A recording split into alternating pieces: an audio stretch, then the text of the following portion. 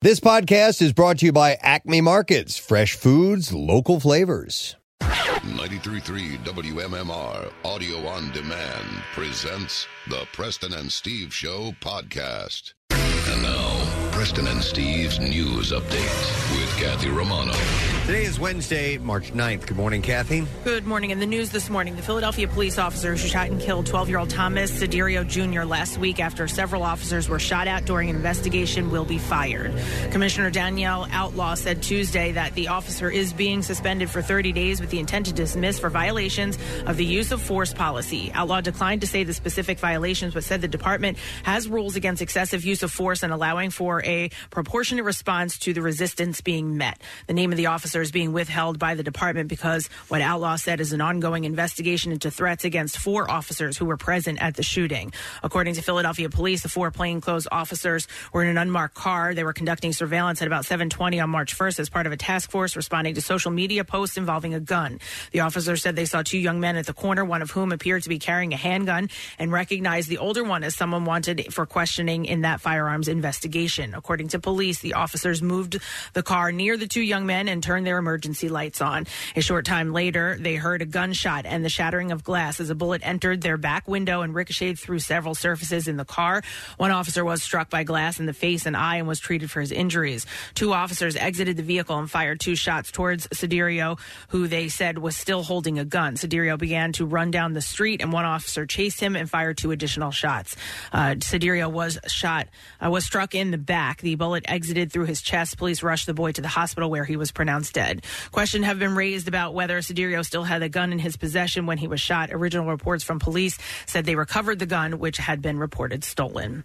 Philadelphia, known as the city of brotherly love, has 96 homicides so far this year, falling 1 more murder short of the notoriously violent Chicago 3 months into 2022. As of Monday, there had been 96 homicide victims in Philadelphia in 2022. According to the Philadelphia Police Department statistics, that represents a 9% spike from the 88 homicide victims the city recorded at the same time last year. And at the end of 2021, Philadelphia recorded a total of 562 homicide victims compared to 499 in 2020 and 356 in 2019. By comparison, Chicago has seen 97 homicide victims this year as of Monday.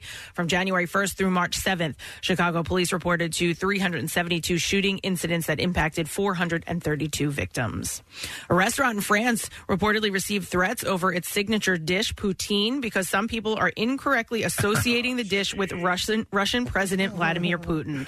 La Maison de la Poutine posted a statement on social media last week saying it's gotten calls of insults and even threats over its name. Poutine, which consists of French fries, cheese curds, and gravy, was originated in Canada and has no connection to Putin. I saw a list yesterday, and it was titled something like, the things that you're boycotting that you think are Russian but aren't Russian. Yeah. It's an extensive list. It was a list of things like, Stoli vodka is not Russian any longer. And, and a series of other things. So this, it's typical. It happens. People aren't really looking. But poutine, poutine. Well, remember, poutine. It was 2 years ago where Corona, where beer. The beer was actually seeing an impact. The sales dropped. Right, exactly. Yep. So there you go. Okay. In a statement. I like poutine, by the way. I do too. Yeah. You know what? It's so calorie thick and laden. Yeah. No, I know. I don't like go eating it all the time. No, you can't. And you don't see it that often. But when you do, you're like, you feel man, so cheap. This is thick. I went to who actually has great poutine? Guppies. The owner of Guppies is Canadian, and he ships the cheese curds from Canada down. Okay. And says that his poutine is authentic. I went to we were talking about Niagara yesterday. I went to the poutineery there. I had never had it before. I'm like, I'm not going to have it until I'm actually in Canada. Okay. It was it is. When you put cheese and gravy together, and curds. Come on, man. On potatoes. Yeah. In a statement, the restaurant also noted it offers its most sincere support to the Ukrainian people who are fighting courageously for their freedom. In sports this morning.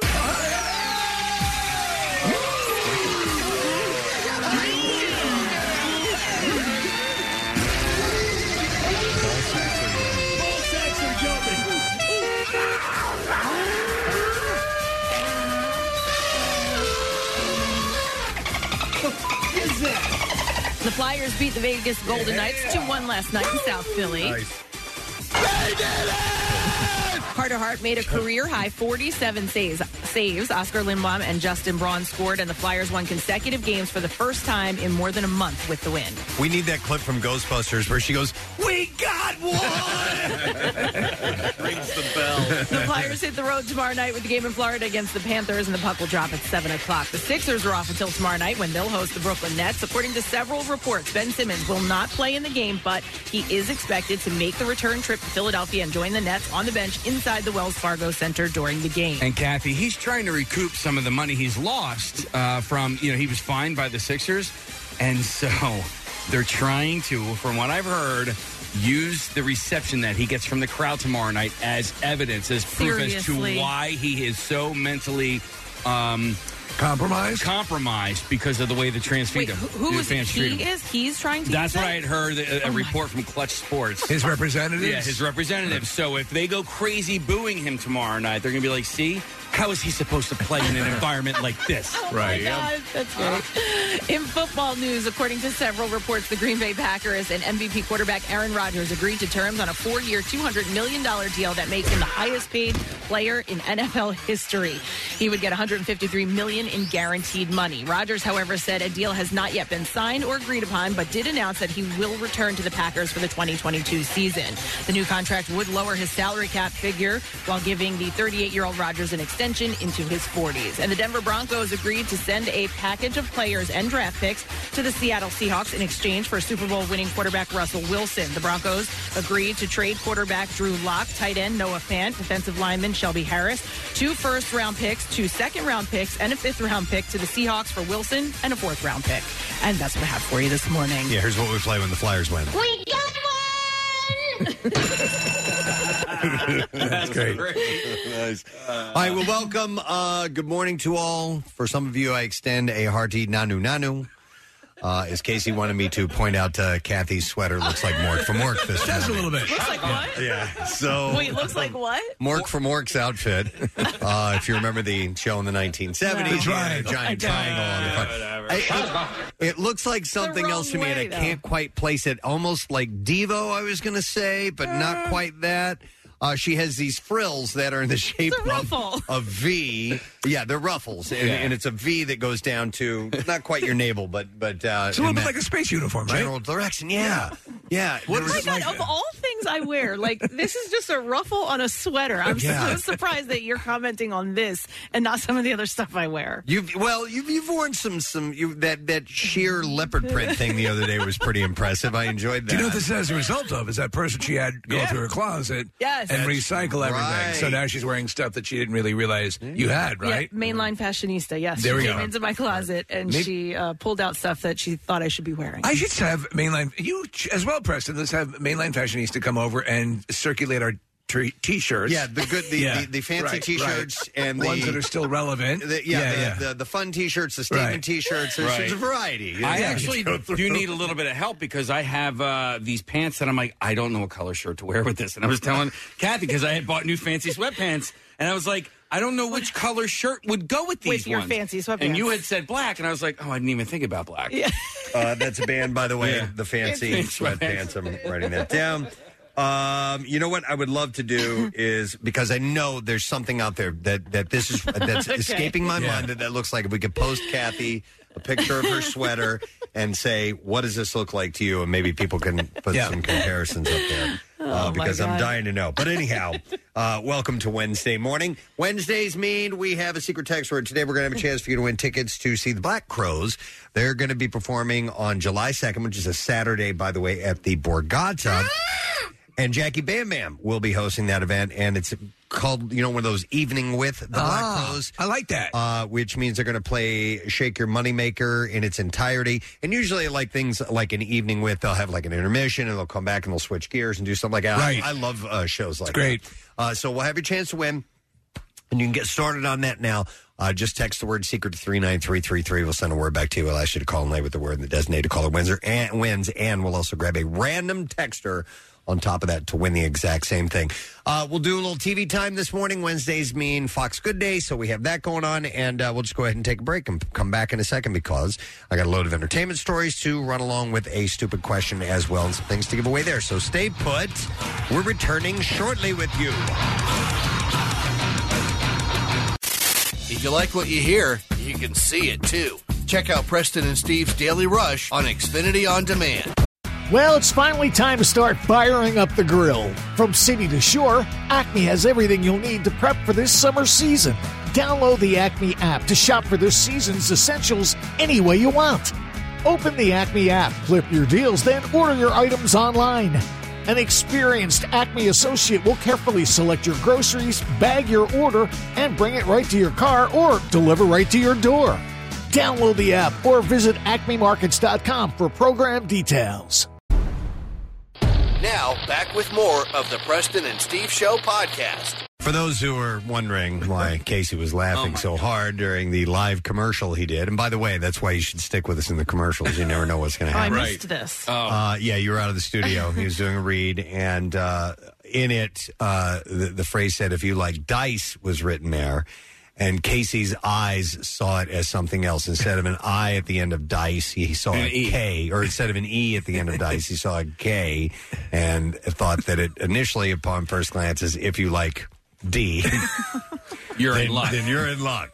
And he just couldn't shake it. And sometimes you'll giggle over something like that, and then you're giggling at the fact that you're giggling. And then it gets out of control. And then I was like, oh my God, if I would have said that. Because the word luck is also, it was just a couple of words after that. Yeah, you're in a bad position. We have been known to mix words up from time to time, and that would have been bad. Word morphing occurs a lot, especially when you're reading copy the proper way.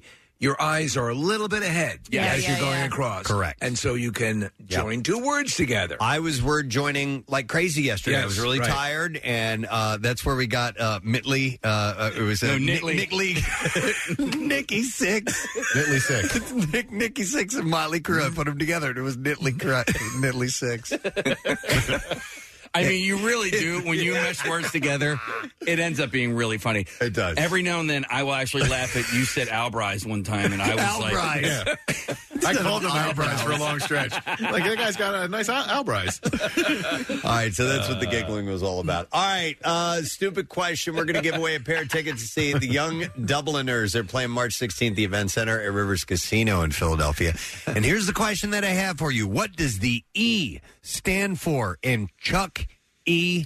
Cheese? Wow. 215-263 WMMR. Let's see if you know that. What does the E stand for in Chuck E. Cheese?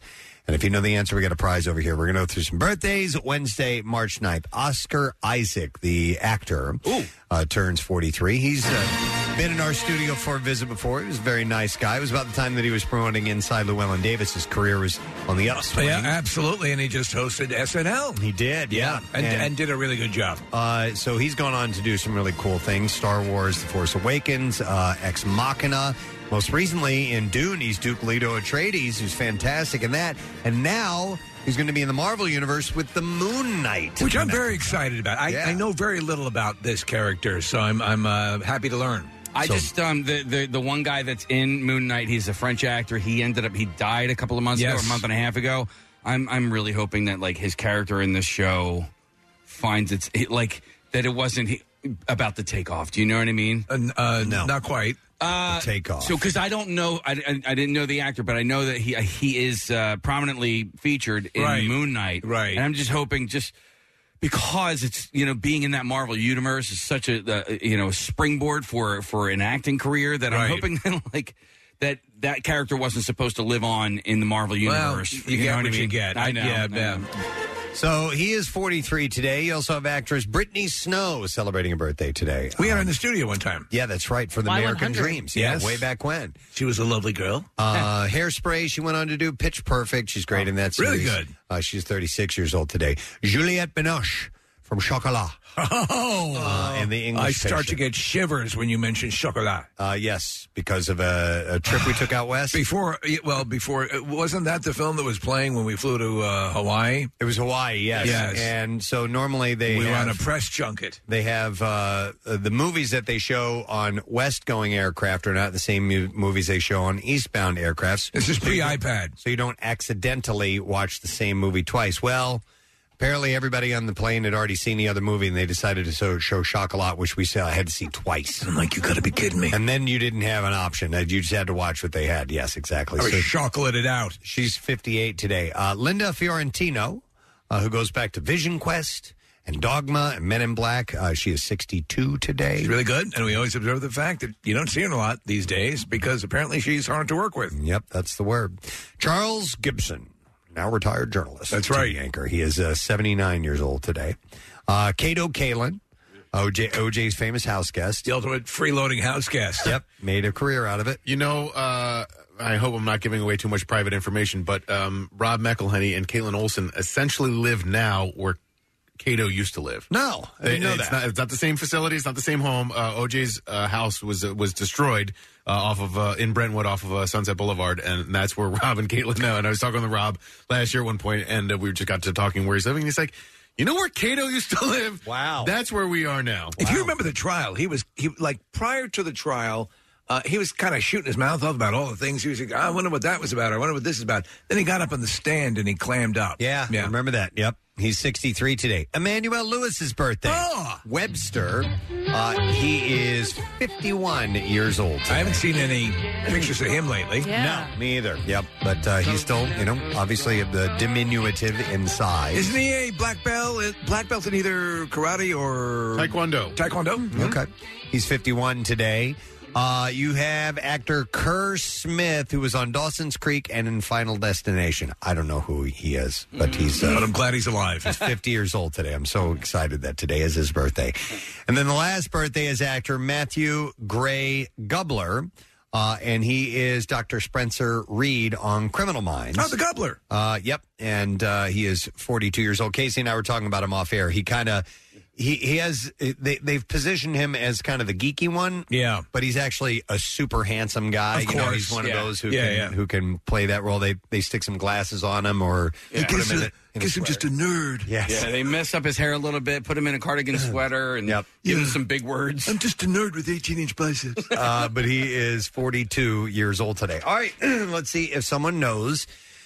The answer to the stupid question, what does the E in Chuck E. Cheese stand for? And we will go to Fred for the answer. Hey, Fred, good morning. Hey, good morning. Gadzooks. Gadzooks to you, Fred. All right, so what does the E stand for in Chuck E. Cheese? I believe it's entertainment. Yes, it is. Yes, it is, Fred.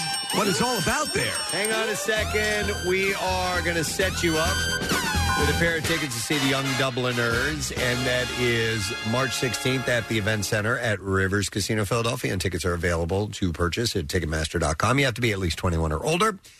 More information at riverscasino.com/Philadelphia. Is the entertainment in that case, Preston, the animatronic band or the parents getting into brawls? I would imagine now it's the fights and shootings that happen from time to time. Well, that's where Pancake and his wife met. They actually met there. Magical. Yeah, they both I knew that he worked was there. a manager, right, at one point? Yeah. In fact, he was our connection. That's how we got Chuck E. Cheese in the studio, right, to meet Kathy for her birthday. Yeah. I think so, yeah. Did you know Chuck E. Cheese was originally a rat, and then in 1983 they changed his species from 77 to 83. I looked up his origins here, and he was a rat, and then in 83 they're like, maybe rat doesn't test well, so they changed him into a mouse. Well, briefly a centipede too. Well, all right. So I have got some entertainment stories. We're going to start with Kim. Do I even need to say her last name these days? No, in fact, that's been long enough. Nothing says more about the world we live in than that fact. She is ready to be done with the drama. A source told Us Weekly that she's hoping that Kanye can accept the reality of their divorce. She longs for the day, this is according to the source, longs for the day when things finally calm down and Kanye accepts the reality of the situation, that she has moved on and doesn't want his drama interrupting her as she tries to move on with her life. I think he's doing absolutely everything the wrong way if he was looking to woo her back. Yeah. Also, he's dating other women. Yeah. So, it doesn't show focus on her Do we have the clip from yesterday? It's Gene Simmons commenting on on Kanye's situation. Even Gene Simmons gets it. All right. 1 second. There it is. All right, here we go. For the record, he's a talented guy. There's no question about it. There's something clinically wrong with him, as he's admitted. No, at a certain point, if everybody misbehaves, a good bitch slap. Oh, sorry, I didn't realize I was such a... Okay. He needs to be bitch slapped. Another source shared that the Skims founder is truly happy now that she's legally single, and it's a positive step forward in the divorce. Even though other issues are still being disputed, it is a huge weight off of her shoulders. Do you notice we haven't seen pictures recently of her with Pete Davidson? We were seeing them all the time before. Yeah, I wonder what's up with that. Now, following the buzz that Kim was wrapped in caution tape for Balenciaga's Paris Winter 2022 collection, Kathy Griffin took to Instagram to share her own version of the look. On Tuesday, Griffin posted an old photo of herself in a caution tape dress, along with a photo of Kim at the Balenciaga show, and she said, ahead of my time again. Kardashian's caution tape look for Paris Fashion Week featured the word Balenciaga instead of caution. Some joke that she seemed to have trouble walking in it because it was like she was wrapped tight in this thing. You know, the bizarre thing is Kathy Griffin has a really good body. Yeah, she does. She does. Very, I guess she works out a lot. She's in shape. Yep. The Keeping Up with the Kardashians star also posed with Salma Hayek at the event, who wore blue and yellow in support of Ukraine amid the Russian invasion. God, I would hate if my sort of reputation was that of a sartorial, a person always dressed to the nines. I mean, because she can't go out of the house. She's got to go out in stuff like this. Yes. It's got to be a nightmare. Yeah, to dress super duper casual. You would never see her in a Batman shirt. There's a picture, by the way, of our buddy Mike Jarek, who wrapped himself in caution tape. I think Mike wore it best. I think he did wear it best. Yeah. Yep, I agree. This year's hosts for the Oscars are getting the creative juices flowing. On Good Morning America yesterday, Girls Trip actress Regina Hall talked about how she is gearing up for the big night with Wanda Sykes and Amy Schumer. She said it's a lot of writing, talking, brainstorming, getting to know each other, feeling each other's comedic vibes, and drinking. We've been drunk a lot. I assume on that night they'll be doing a lot of coke. Hall said that we can expect the three hosts to work together in combination throughout the night, and that they won't be doing individual hour-long segments for the 3-hour event. When asked what former host that she'd call up for advice, she brought up Whoopi Goldberg. She said it was so fabulous when she hosted. Ellen DeGeneres was great, too. But I was so excited when Whoopi hosted. She said, as Good Morning America was playing footage of Goldberg descending into the audience in a gold sequin and feather-filled outfit. Hall also said she was looking forward to meeting Andrew Garfield and Denzel Washington. So that is, when is that? It's the end of the March 8th. Yep. So that's when that's coming up. Oh, March 8th? March 8th is yesterday. Never mind. That's Wow, when I missed it. That's when this article was. It's at the end of the month. Okay.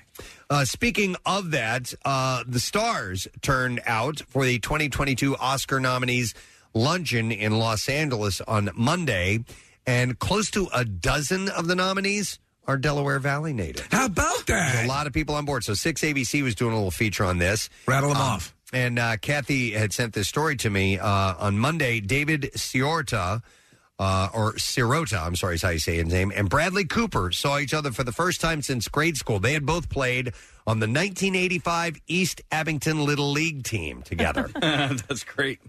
And now both Montgomery County natives are also nominated for an Oscar. Sirota is up for Best Original Screenplay for Don't Look Up, which he wrote with, of course, Malvern's Adam McKay. So Adam is on board for that, too. Sirota is a journalist who grew up in Abington. On Monday, he got the selfie that he was hoping for during that reunion with his old teammate, Bradley. And he said, "You got to be kidding me. Let me see that picture. I can't believe it." Talking about the moment they reconnected. Do you know that this luncheon actually used to be the awards ceremony? Really? The Academy Awards, when they first were put into effect, were presented during a luncheon. That was it. No big deal. I mean, it was big to the industry. Sure. And then when they went to, okay, we need to make this bigger and make this an evening thing, they kept the lunch as sort of a pre-party. Oh, okay. Yeah. All right. Sirota also got a picture with Will Smith, who is up for 2 Oscars this year, so he's being counted as a Delaware Valley native. Yeah. During Soda's interview with Action News, he was wearing an old T-shirt from the Spectrum, and he's also a major Action News fan. He said that last time he stayed with Adam McKay in Los Angeles, he brought him a 6ABC T-shirt. Bradley Cooper is our dear friend, and he's been on the show. We need to get the other folks on. We do. Will Smith. Yep, we got to work on that. On Monday, Aaron Rodgers and Shailene Woodley were spotted together again in West Palm Beach, Florida, right before it was announced that Rodgers would be continuing his professional career with the Packers. I love you. The pair... you just snuck that in there. The pair were photographed during a brief visit as they left a private jet at the West Palm Beach airport and returned to the same plane hours later. It's easier to love someone with a private jet. It is. Yeah, I think so. I love you. I love the private jet. I love you, jet. I love you, human, and you own the jet. Rodgers and Woodley ended their engagement in February, but the football star and the Big Little Lies actress have been spending a fair amount of time together lately. I'd like to see them get back to snuff, and they seem like a good couple. Yeah. This chapter's not over yet. He has been linked to so many people that I have gone, oh, well, this one makes sense. So is it him and Olivia Munn, him right. and Danica Patrick? I'm like, yes, that totally makes sense. So the source told People they both had intense work schedules in the fall, and it wasn't possible for them to focus on their relationship. And now when Aaron's season is over, he wants to give it another try. I love you. He thinks that Shailene is very special. Special. She is more hesitant, though. You're more hesitant, though. He actually did a pretty good job as the host of Jeopardy when he was doing it. I was surprised. So we'll see. A little time, and maybe it will heal the wounds. We'll have to see. But this wound is not healed.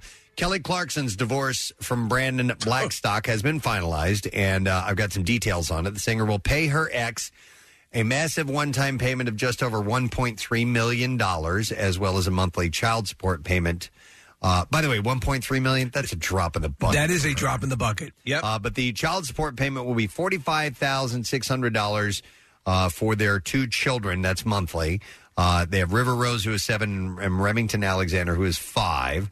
And additionally, the couple agreed on having joint custody of their kids, although River and Remington will live at Clarkson's Los Angeles residence. Another stipulation of the agreement is that both kids will be vaccinated against COVID-19, as they will be traveling out of state to see their father at the former couple's Montana ranch, where he will be living full-time. Although Clarkson will get both of their Montana properties, Blackstock will pay her $2,000 a month while he stays there until June. So he's renting until June. This is crazy. In addition to the one-time payment, the American Idol winner will also have to pay her ex $115,000 in spousal support per month until January 31st, 2024. So there's a time limit on that one. The amount for spousal support is lower than previously than the previous amount Clarkson was ordered to pay Blackstock in July of last year, which was $150,000, in addition to the $45,000 per month for child support. This guy, is he not embarrassed by this? Like, come on. He has a career. He had a career. From what I understand, still has said career. I know. He's an agent. Listen, are you kidding me? The way I look at it is like, dude, you don't deserve any of this crap. Like, this is her money. This is her career. Oh, embarrassed in that way. I thought you meant embarrassed because he's the man and he ought to be the breadwinner. And No, not that at all. But at the same time, listen, I don't know if he doesn't have a career or anything like that. But dude, he's getting But this is marriage. This I is know. That's part of the sacred bond. Yeah, the law can lay into that as well. Whoever is making the most, we're in a merger, a partnership. You know what I mean? I do. And so, therefore, that's the way it goes. If he had more money, he would be paying her. By the way, where were they married? Were they married in California? I don't know. I don't know where they got married, Steve. But the court documents also state that the singer will get the family pets, multiple cars, including a Ford Bronco, a Ford F-250, and a Porsche Cayenne, as well as a flight simulator.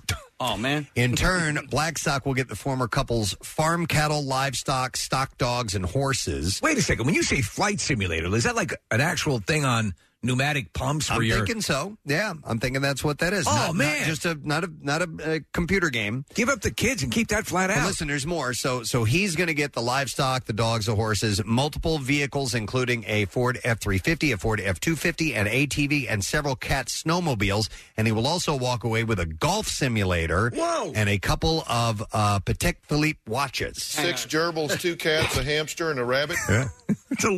That's pretty good. Yeah. I feel like you needed to do that with this music.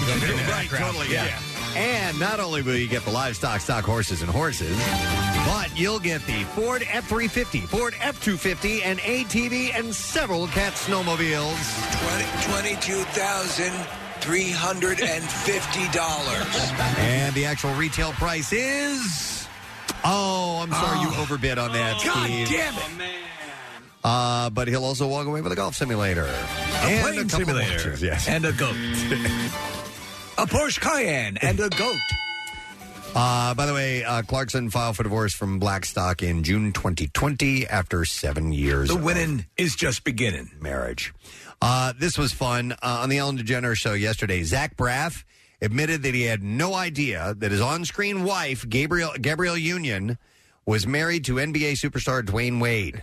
Braff and Union play husband and wife on the upcoming Disney Plus remake of Cheaper by the Dozen. And he said, I knew what a knockout of a woman she was, and that she's a great actress.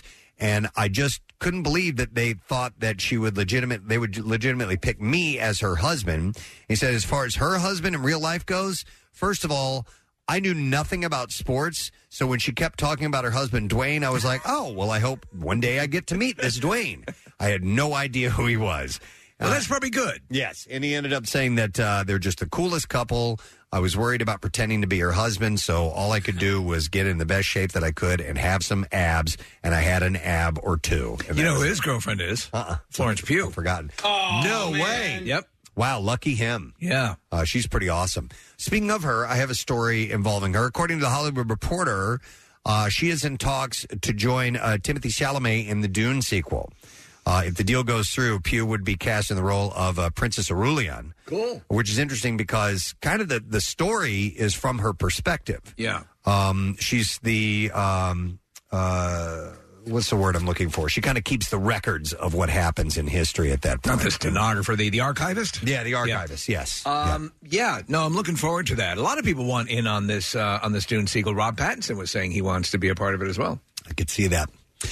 Chris Rock and Kevin Hart are gearing up to co-headline their first joint tour. The 5-night show titled Rock Heart, Only Headliners Allowed, show will take place at venues across New York and New Jersey between July 21st and July 25th. That'll be huge. I didn't see the venues. I wonder if they're going to do the each one switches who closes. Well, that's what people are wondering, right? About who's going to be the headliner. Hart discussed his relationship in a press release, stating, "When Chris and I realized that we were both going to be on tour this year, we immediately knew we needed to do something special.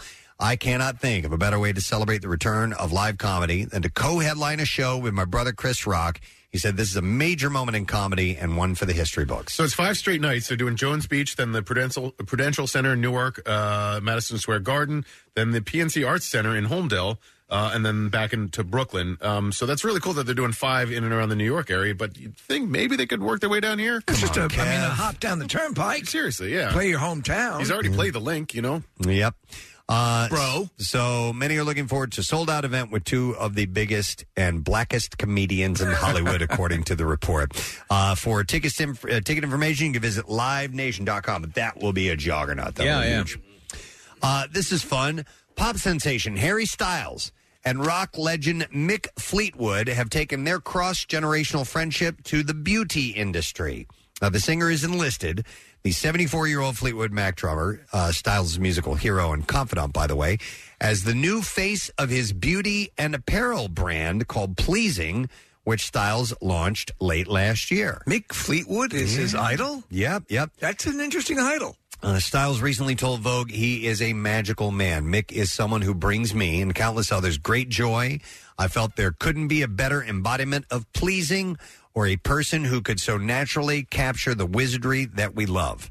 The campaign for the brand's second micro collection called Shroom Bloom launched on Monday with Fleetwood at the front of the product launch that includes face and nail products and apparel that Style says is an intoxicating escape evoking curiosity. Photographed by Anthony Pham, Fleetwood is portrayed as a psychedelic sorcerer of sorts.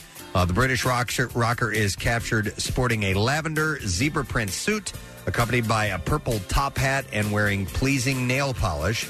And he peeks down from behind half-moon spectacles in one shot, strums a guitar in the next, and lazes alongside an illustrated frog in a field of flowers and mushrooms in another one. So they're going for this kind of trippy look, which is pretty cool. The campaign, which features pleasing T-shirts and a number of colorful manicures, was shot at Fleetwood's home in Maui, and his pet pig Tilly also makes an appearance. So he's the base of this project. All right. Yep, exactly. So as for how the two came together, Fleetwood credits a 2014 One Direction concert at the Rose Bowl that his then 12-year-old twins insisted that he take them to. He said eventually the girls realized that Dad was actually causing a bit of a commotion. They said of being recognized at a meet and greet, and Styles, who had been a lifelong fan, spotted the 6'5" rocker at the show and introduced himself. Styles is also friends with Stevie Nicks. Oh, yeah. And he said, Fleetwood said, two factions from completely different worlds came together. We really connected because it turned out that Harry had been brought up around Fleetwood Mac's music when he was a child. And so on and off for years, we've had this passing in the night relationship, which has included him doing Fleetwood Mac songs and doing countless little and big things with Stevie. How about that? That was an unlikely pairing. Cross-generational. I thought that was pretty cool. Yeah. I thought naturally he would be a fan because of Running Man. That's what I was thinking. Oh, of course, yes. His cinematic debut achievement. Yeah. Let's see. In People Exclusive, Kelly Ripa performs her rendition of Patrizia Reggiani in a teaser for Live with Kelly and Ryan's After Oscar show. Ripa! Her co-host, Ryan Seacrest, will be dressing up as Spider-Man. The After Oscar show will air on March 28th. So she was dressing as Lady Gaga's House of Gucci character. Sort of a riff out the movie, right? Yeah, exactly. Because it's an Oscar thing. It's an Oscar thing. So they're going to play I love it. I love Ripper. I love them. I love everyone. So that should be just you get a different perspective up here in heaven, Preston. Let's see here. Page 6 reports that Outlander star Sam Hugan, is that how you say his name? I'm not sure. Hagen? Yeah. Heughan. He was photographed kissing a mystery woman in New York City over the weekend. It seems that I can't. I'm married.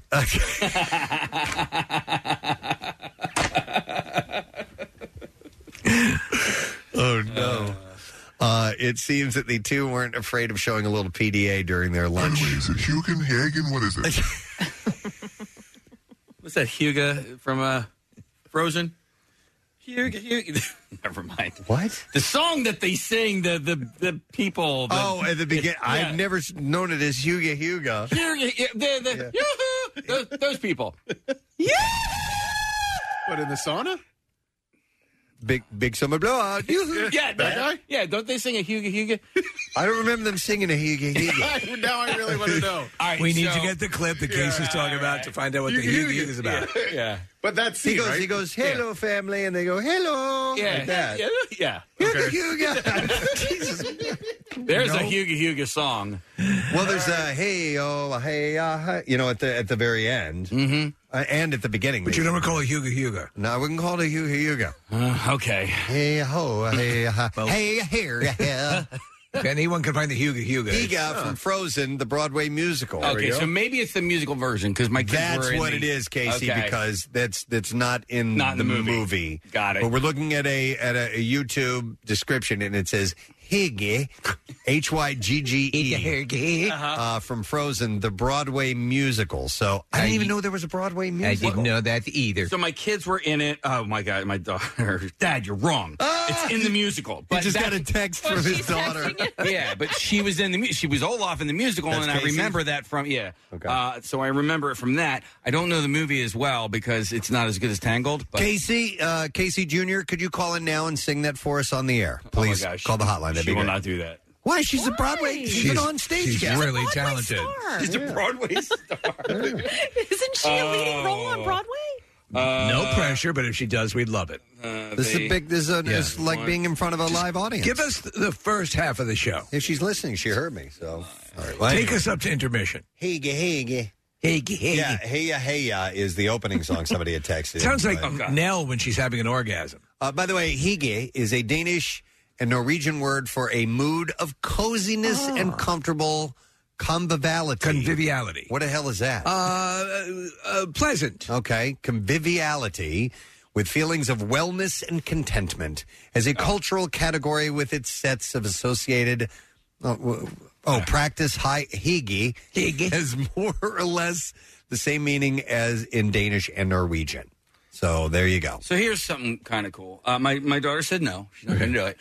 She's actually listening to us on the bus right now. She's like, so I thought maybe she'd be listening. She was in the car with my wife, but she's actually. Can she get the bus to do Let It Go? Being everyone on the bus? That'd be great. Yeah. But okay, now I see why she doesn't want to do it. She's on the bus. I wouldn't want to do it either. But she's choosing to listen to us. Is that a big accomplishment? That's terrifying. It fills my heart. Does your heart good? Yeah. All right, excellent. Good morning, Casey. Thanks for checking in. Let's see. According to Us Weekly, coming out Colton star Colton Underwood and Andy Cohen on Monday said that he and his fiancée, Jordan C. Brown, will not be signing a prenuptial agreement. In your face. He said, we've already had this conversation. We're in it for the long haul. I know you guys have opinions on prenups, but we don't want to put those vibes out there. You don't want those vibes out there. Man, oh man. Anybody who makes that statement out loud usually goes back to regret that at one point. So yeah. We'll see. All right, I think we're ready for Clips, gang.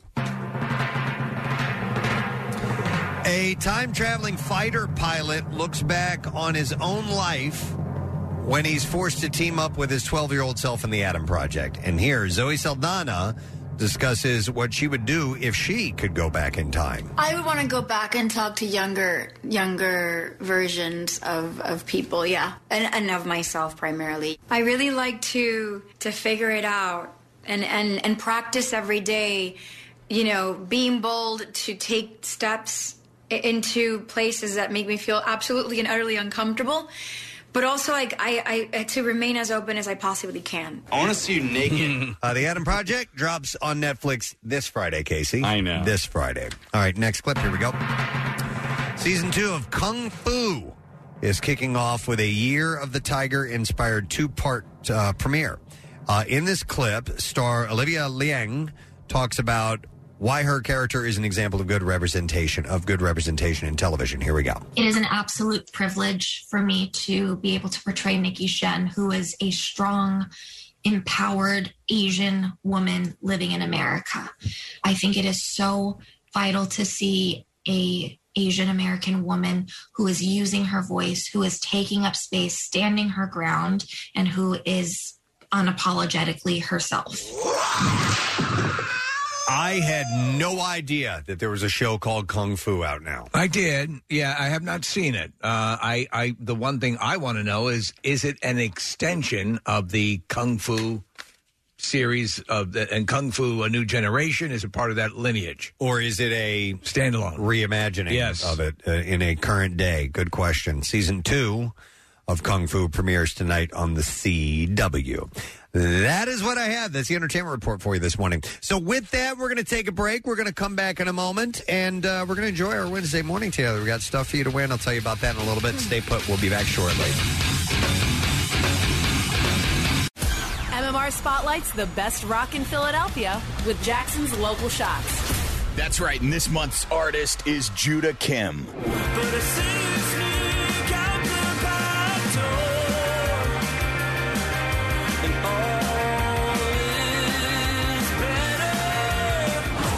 Judah Kim, your Local Shots Artist of the Month. Check him out every Wednesday at 6:30 right here on the Mighty MMR. And you can hear and see more now at WMMR.com. Keyword Local Shots. Sponsored by Family and Company Jewelers. Find a band that rocks her world at Family. 93.3 WMMR. Everything that rocks, Philly. Casey has Sixers season tickets. Yes. Yeah, baby. Are you going to go to tomorrow night's game? The triumphant return of Ben Simmons? No, I sold those tickets like the second James Harden got traded, and I cashed in, baby. Because the value tripled on face value, tripled. But is that right? Yeah, you would imagine. I just knew it was going to be a hot ticket. The promise was that Ben was going to play, possibly. So I was like, I'm going to cash in. And he's apparently not going to play, but will be in He's the going to building. be there. He's going to be sitting there. Mm-hmm. So Nick had posed an interesting question, and this is one we would like to pose to you and see if you've ever been put in a situation, because he is going to be at the center of a place that hates him. And just curious if you have ever had occasions where you've entered into something just knowing that you are going to be hated where you're going to, but you have no but you option. Have to go. You've got to go. You got to go no matter. Oh, what. I wouldn't go. Oh, you wouldn't? No. At all? Wow. No, I would not go. You don't want to rip the Band-Aid off? To me, there's a part of... I kind of understand where Ben's coming from. By the way, this is if he shows up. There are reports saying that he might not, but I think he probably will be there tomorrow night. But, it's going to happen at some point where he's going to have to come back into the building, right? So, get it done. Get it over with, and then move forward with your life. Oh, I think it's going to be a nightmare. They're going to tear him apart. Did I hear correctly? Who was talking about perhaps celebrating his return with a film or this is what it is. Was the deal? Normally, when players come back to Philadelphia, if they're liked, they will celebrate them. Basically, say, "Hey, you know, thank you," or whatever. And so was that suggested floated for him? It couldn't have been. I heard the same thing, Steve. I heard it a couple of days ago. I don't know if they were saying that the Sixers organization was actually considering it. What they were saying was it's typically done when a player comes back. There's no way they're going to do it for him. They can't. It typically happens when it's celebrated. Right. When someone who has a long history of... Well, do you know what they should do? When they go to play for another team, sometimes they'll do something... Even if it hasn't been a career player? Yeah, wow, if they come back, if they're still playing if they're, they were traded or whatever, it may be something little, but sometimes they will recognize that player. Do a film of him when he was just standing around during training, off to the side, just sitting there, and make that not doing anything. Yeah, I'm trying to think. They did it for somebody recently. Oh, well, the Flyers did it for Gosses Bear. I'm sure the Sixers have done it too. But yeah, a player that is liked and respected by the fans when he walks back into the building. All right, so anyhow, going into places that that everyone just doesn't like you. I can't remember anything like that happening to me. However, being in this business, though, there are competing radio stations. Oh yeah, and sometimes you can end up at events where it's like, I don't think this is our audience. You know what I mean? And especially if you have a full on hatred of two radio stations or very very strong. Fanship, and they therefore hate the other one. So for years there was kind of a head-to-head thing with WMMR and WYSP, and when we were at Y100, we had competing radio stations as well. When I was at WDRE, Y100 was our competing radio station, and so you would enter into events that might be kind of like maybe a concert or something like that, where both radio stations shared that artist, and you'd be like, man, if it's more people from the other radio station, we're going to have an issue. I'm going to hear it when I get on stage to introduce the band or something like that. And it's not fun. I mean, it's whatever. You can blow it off later on, but in the moment, it's like, oh, God, these people hate me. You and I were actually at a place where no one wanted us there. Except the person who arranged for us to come there when we went to speak to youths at a correctional facility. Yes. Delaware County Correctional Facility. It was the worst call. And it was like a career day. We were there to talk about the radio industry, and we walk in, and it was... I've never seen a more sullen group of people in my life. Oh, my God. I mean, it makes Shawshank look like a frat party. These were juveniles, but they were huge. Yeah. They were big, scary... juveniles that wanted to kill us. All right, so two questions about that event in particular. At any point, did you guys look at each other and be like, "We should go"? We had no choice. Okay. Yeah, we were actually in a classroom. All right, it wasn't that long that we had to give our riveting dissertation. Where they paid attention everywhere. Anybody have any questions? Yeah. Nothing. Yeah, how long? But they didn't put us out in the yard or anything like that, Nick. When it comes to events you were describing with the other radio stations, Preston, I got divorced 6 or 7 years ago, and it's amicable. I get along with my ex-wife just fine. But there are moments where you re-enter your ex's life, be it family or friends or whatever. And walking into a situation like that, it's just uncomfortable at best. And sometimes it's just downright awkward. And sometimes, Kathy, you avoid it entirely. You're just like, what? The headache that's attached to this or heartache or whatever, you're just like, I don't really want to experience that today. I need to be over there. Yeah. And I wonder if it, for you, Nick, was harder in your head than it actually was. Okay. Yeah, you think about it way too much in advance, and then you avoid it, and it's usually not that bad. But there are people who hold grudges. All right, I'm going to go to, let me go to Aaron on the phones. Good morning, Aaron. Oh, good morning. You guys rock. Thank you, Aaron. All right, so somewhere that you have to go and everybody doesn't like you. Okay, so I'm a teacher, and my first teaching position out of college was in Baltimore. And after my first, awesome, give it all you got lesson plan, I go and have my review with my principal, and she tells me that my 8th grade girls are never going to accept me because I'm a pretty white girl. Oh, wow. And yeah, way to start the year. Right. So how did that resolve? How did that end up? She was kind of right. No, they didn't like you? They hated you? I don't know if they hated me, but it was just really hard to get. It was hard to get their respect. She was right. Yeah, and you're kind of fighting an uphill battle. So, yeah. Exactly. Wow, man. How long did you work there? 1 year. That was enough. Okay. Man, yeah, that's somehow with a classroom, whatever the dynamic. My brother wanted to be a teacher and ended up just he could not gel with the students, and so he ended up in the Army and Secret Service, and it took it a whole different trajectory. Right. But I mean, you're there. I'm going to change minds. I'm going to Robin Williams this one. Yeah. And it just doesn't work. Here, Janet. People hate her every day. Let me go to her. Hi, Janet. You're on the air. Good morning. Good morning, Ed. How are you today? Good morning, Ed. We're wonderful. What's up? Having a great morning. I wanted to tell you where I go every day that people hate me. Okay. So it's to work.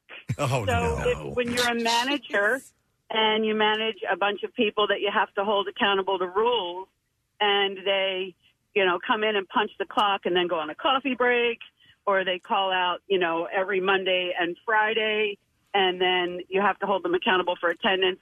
So when you have to hold people accountable to the rules, every day you go to work, the rule breakers hate you. Well, yeah, you bring up a good point. Someone who's like in HR or someone who has to deal with, like an assistant principal, traditionally, I've always remembered in school was always sort of the disciplinarian, was always disliked, Yeah. So you kind of have that vibe going on, Janet. Absolutely. Yeah. Absolutely. And it's a great feeling to go to work every day where half the people hate you. So, Oh my God. how do you not let that get to you?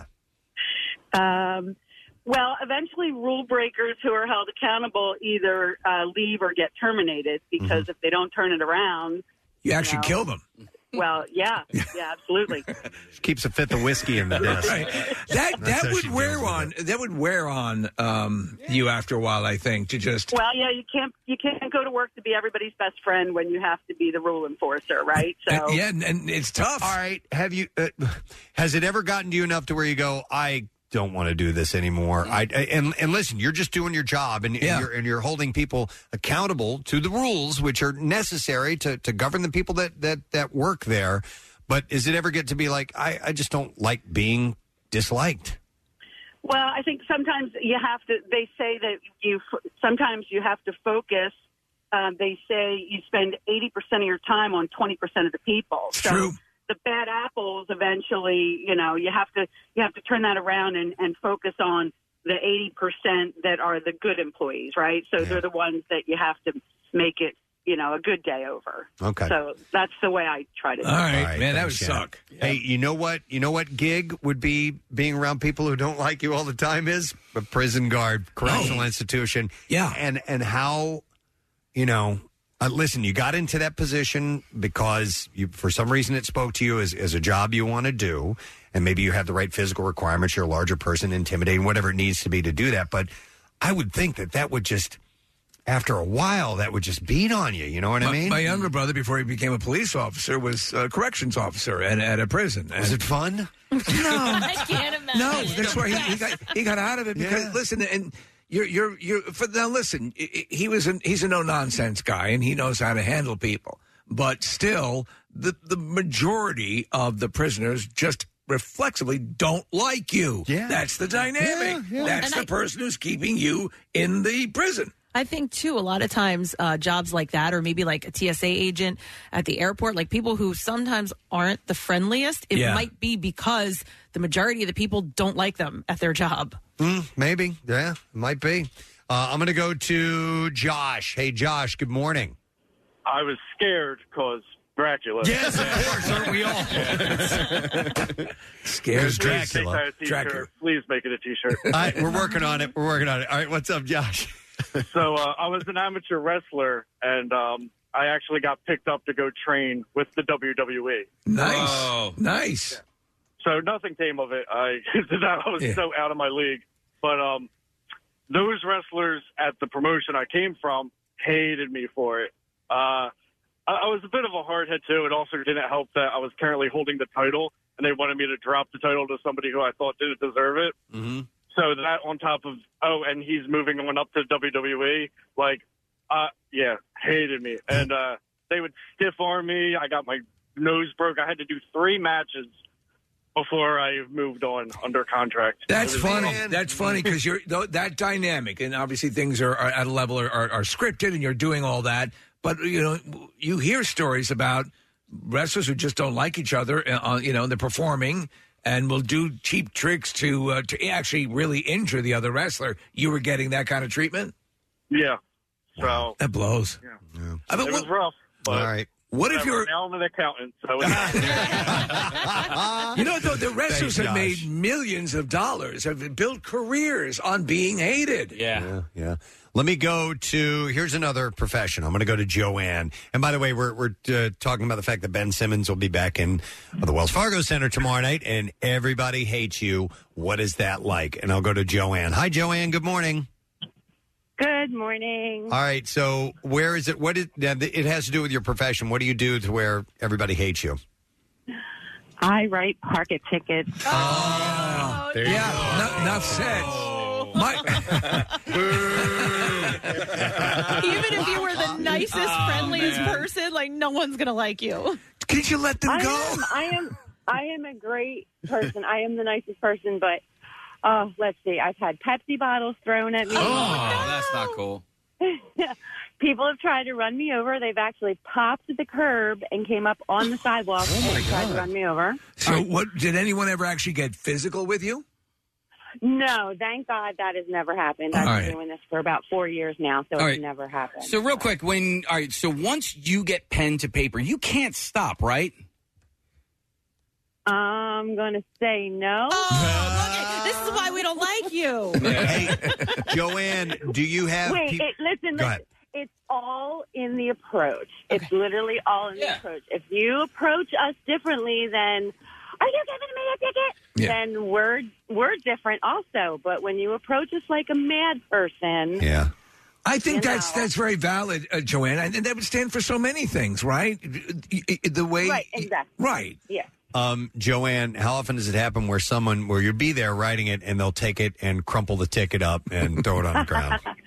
Well, the fun part of my job is I have unrippable paper in my machine. Oh, my God. Yeah. Oh, my God. So people try. That's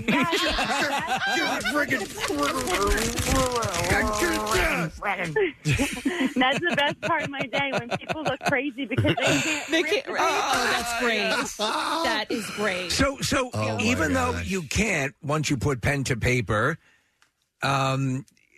what is the number one approach to take? What can someone say that might get them out of a ticket you're dispensing? Well, I work on a main street, so there's a lot of people that are in the eye doctor, and they do run late. So they're like, "Oh, I'm sorry.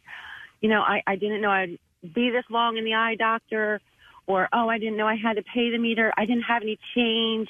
There's nice little, approaches, and I'm pretty lenient, but sometimes, You call for backup. Yeah. But simply wearing the uniform, walking your job, you're entering into an environment where people don't like you. Yeah, every day. All right, man. Joanne, are you in a city or in a smaller town? I am in a smaller town. I'm right outside of Langhorne, Oxford Valley area. Okay. So the meters, now that's starting to just, by the way, how do they determine if you are, so I'll use the parking app. I'll pull up places that used to be metered now have the parking app. How do you randomly check if a car is exceeding its time that's parked in one of those app parking areas? See, now here's the thing. I'm in a small little town called Bristolboro. We don't have the parking app. We only have the meters. All right. Okay. Old school. All right. Yeah. And who has changed? Nobody has. It's the younger generation because none of us really carry change. Yeah. Right. You're Bristolboro, Joanne. Be careful today. I know. All right. Thanks, Joanne. We appreciate it. Thanks, guys. Have a great one. By the way, I hate the parking apps. I can't stand it. Yeah, I can't stand it. Does it work for you? Because I'm not totally sure if I paid for it or not. You know what I mean? Oh, no, it should have a countdown for you. Yeah, but I've had it happen a couple times where it's been a mystery, and I got a ticket in Manayunk one time because of that. That sucks. There should be a way to determine if hell.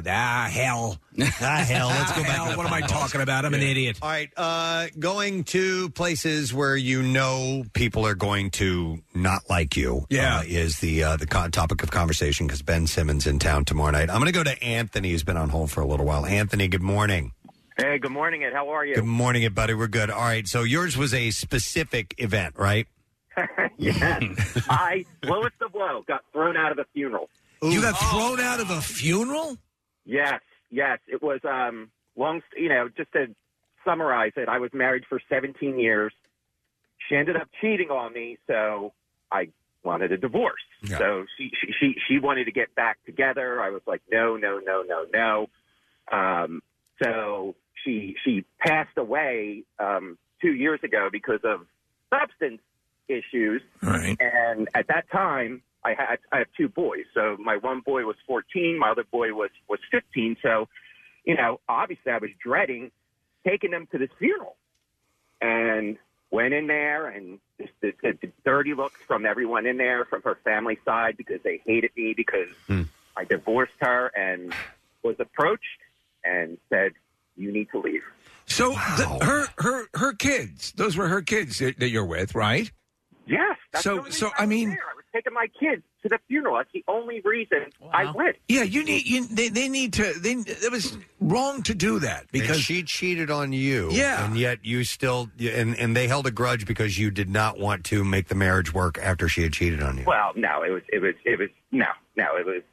there were other issues too that were going on. I had enough. So right. I mean, we had been divorced for almost 10 years. So I mean. I had no contact with her family at all. And then was a lot of it that she could get her parking app to work and you couldn't.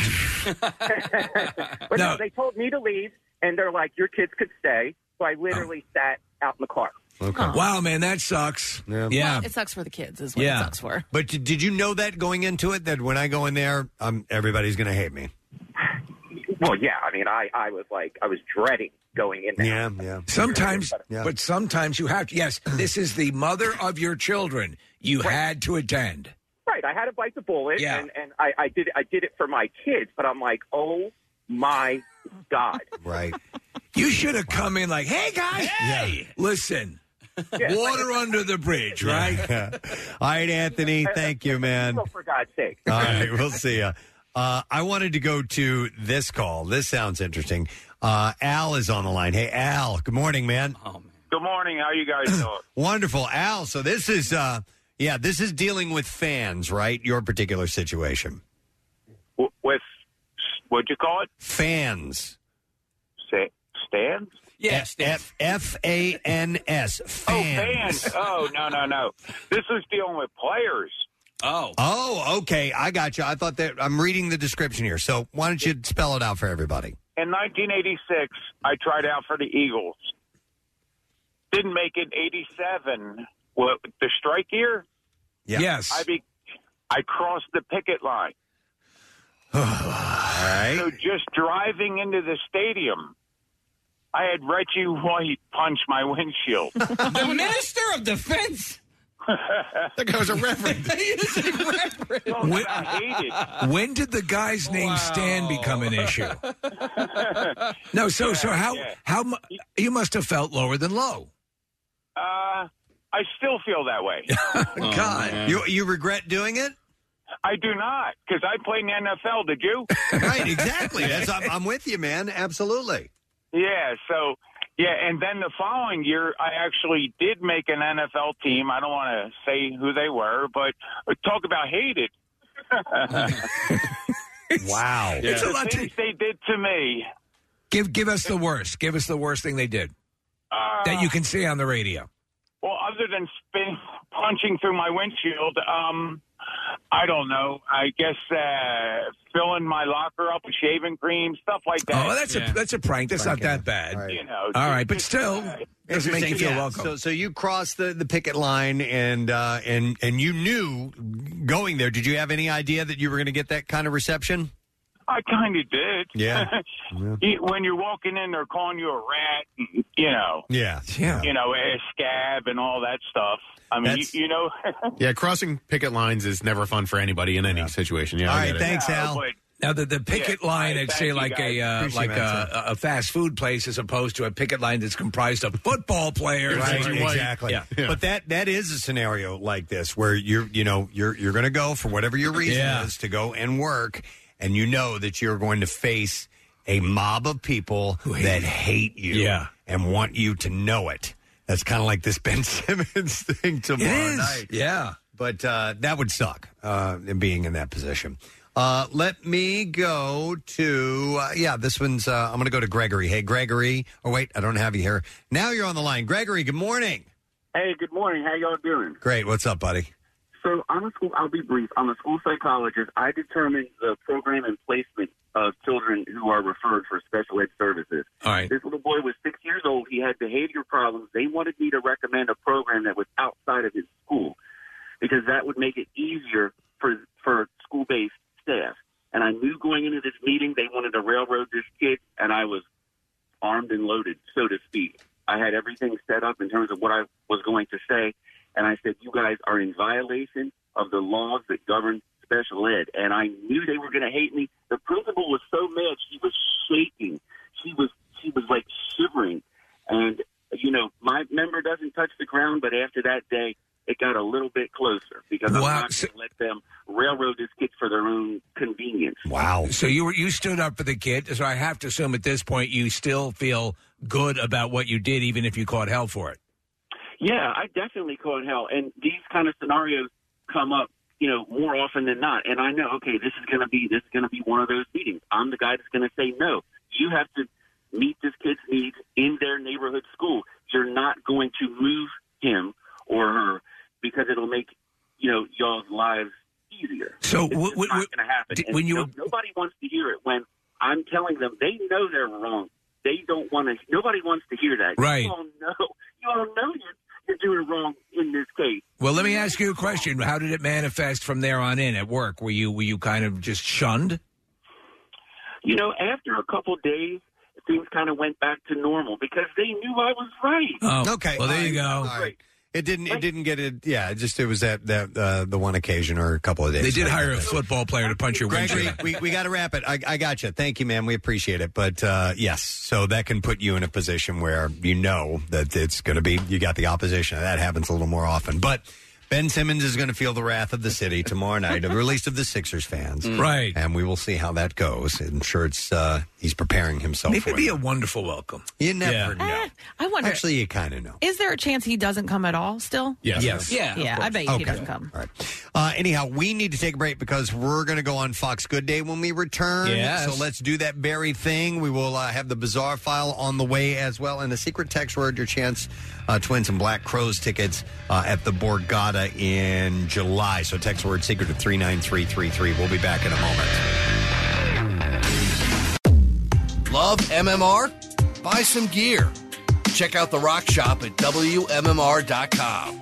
It's fancy. No, it's not. The most hated jeweler in America makes it so easy to get engaged. Meet the beautiful, classy, and brilliant Krista. She's Steven's most loved engagement ring and will dazzle. She takes the stress and guesswork out of finding the perfect ring. A bright white, high-quality, round, brilliant diamond in a classic solitaire setting. Meet Krista today, starting at under $700. Online at IHateStevenSinger.com or at the other corner of 8th and Walnut by appointment only. Free shipping and interest-free financing. It's so easy. Steven Singer Jewelers. That's IHateStevenSinger.com.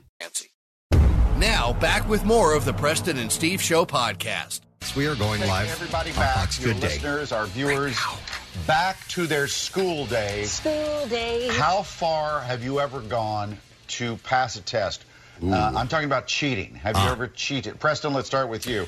Have you ever cheated? Oh, yeah. Oh, God, yes, absolutely. Oh, my God. How'd you do it? I was a horrible student. Biology, I remember specifically because instead of sitting at desks, sometimes we would sit at our lab station. Okay, so it was a table. The table had drawers on it. Okay, so the day before, I took a little cheat sheet and I put it in the drawer because I knew where I was going to be sitting. Awesome. And my teacher was across that way, and so I could put my arm this way, reach down here below, and open the drawer up and look at the look at the answers. I know. Did you ever get caught? Did I ever get caught cheating? I feel like you'd remember. Yeah. No, well, I got caught doing other things, so it's other things that make that look like there's nothing. a list, and cheating would have been low down on that list. When so. he was a drug mule, he got caught for that, but no. Oh my gosh. All right, Steve. I didn't cheat all that much. There was a guy I remember that was getting Preston. It was science. It was earth science, and the guy next to me was like the normal kind of kid who just blended into everything. But this kid was a psychotic cheater, and he walked up. The teacher was in the hallway talking to another teacher. We're about to take a test. He walked right up to the teacher's open briefcase, took the key, the answer key out. Brought it back, jotted down the numbers, all of this, and I'm watching. He's like a master criminal, and so I admit I looked at his test during the test taking. That's as far as it went. I didn't do writing, answers on my arms or anything like that. I have an elaborate one if we have a moment. So, this guy that I went to school with, his name was Skippy, believe it or not. Skippy. So he went to great lengths. So what he did, the door to this particular classroom, it was a history class, led to outside of the building. Okay, so what he did was he took masking tape and he taped over the part in the door handle that goes into the frame to keep it open. So he taped it. All right. And later that night, came back when the school was closed. Oh, man. Knew where the test was hidden. The test was in a cabinet that was locked with a padlock, but he took a screwdriver and undid the hinges. Oh, my God. On the cabinet, opened it up, got it out, got the test, boom, and did it that way. That was one of the most elaborate cheatings that I'd ever heard of. That's Ocean's 11 level. Why not just study? Yeah. That's a movie. That's awesome. By the way, did we mention to Kathy about the meatball guy? Oh, yes, we were just at Meatball U. Oh, Dan Shea, who owns Meatball U, is my cousin. Yes, it's in Westchester, and it's a meatball-only restaurant. It's amazing. We've had those meatballs; they're good.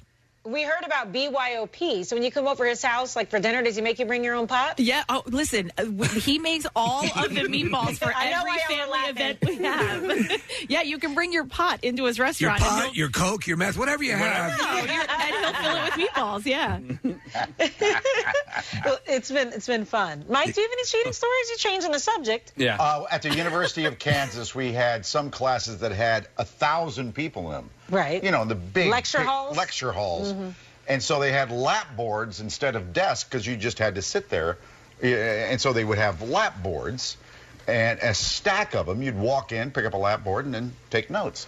So I would take one of those lap boards home, write down all the answers that I thought would be on the test. Yeah. That you thought. And then walk back in with that lap board, and all the answers are right on my lap. And that's why today you're a neurosurgeon. That's right. We see how it turned out. Well, the reason why we saw this story, there was a guy who couldn't pass his medical exams. He wanted to be a doctor. Mm-hmm. So he cheated. Yeah. He got a Bluetooth implant, and he was using that. In his ear. In his ear.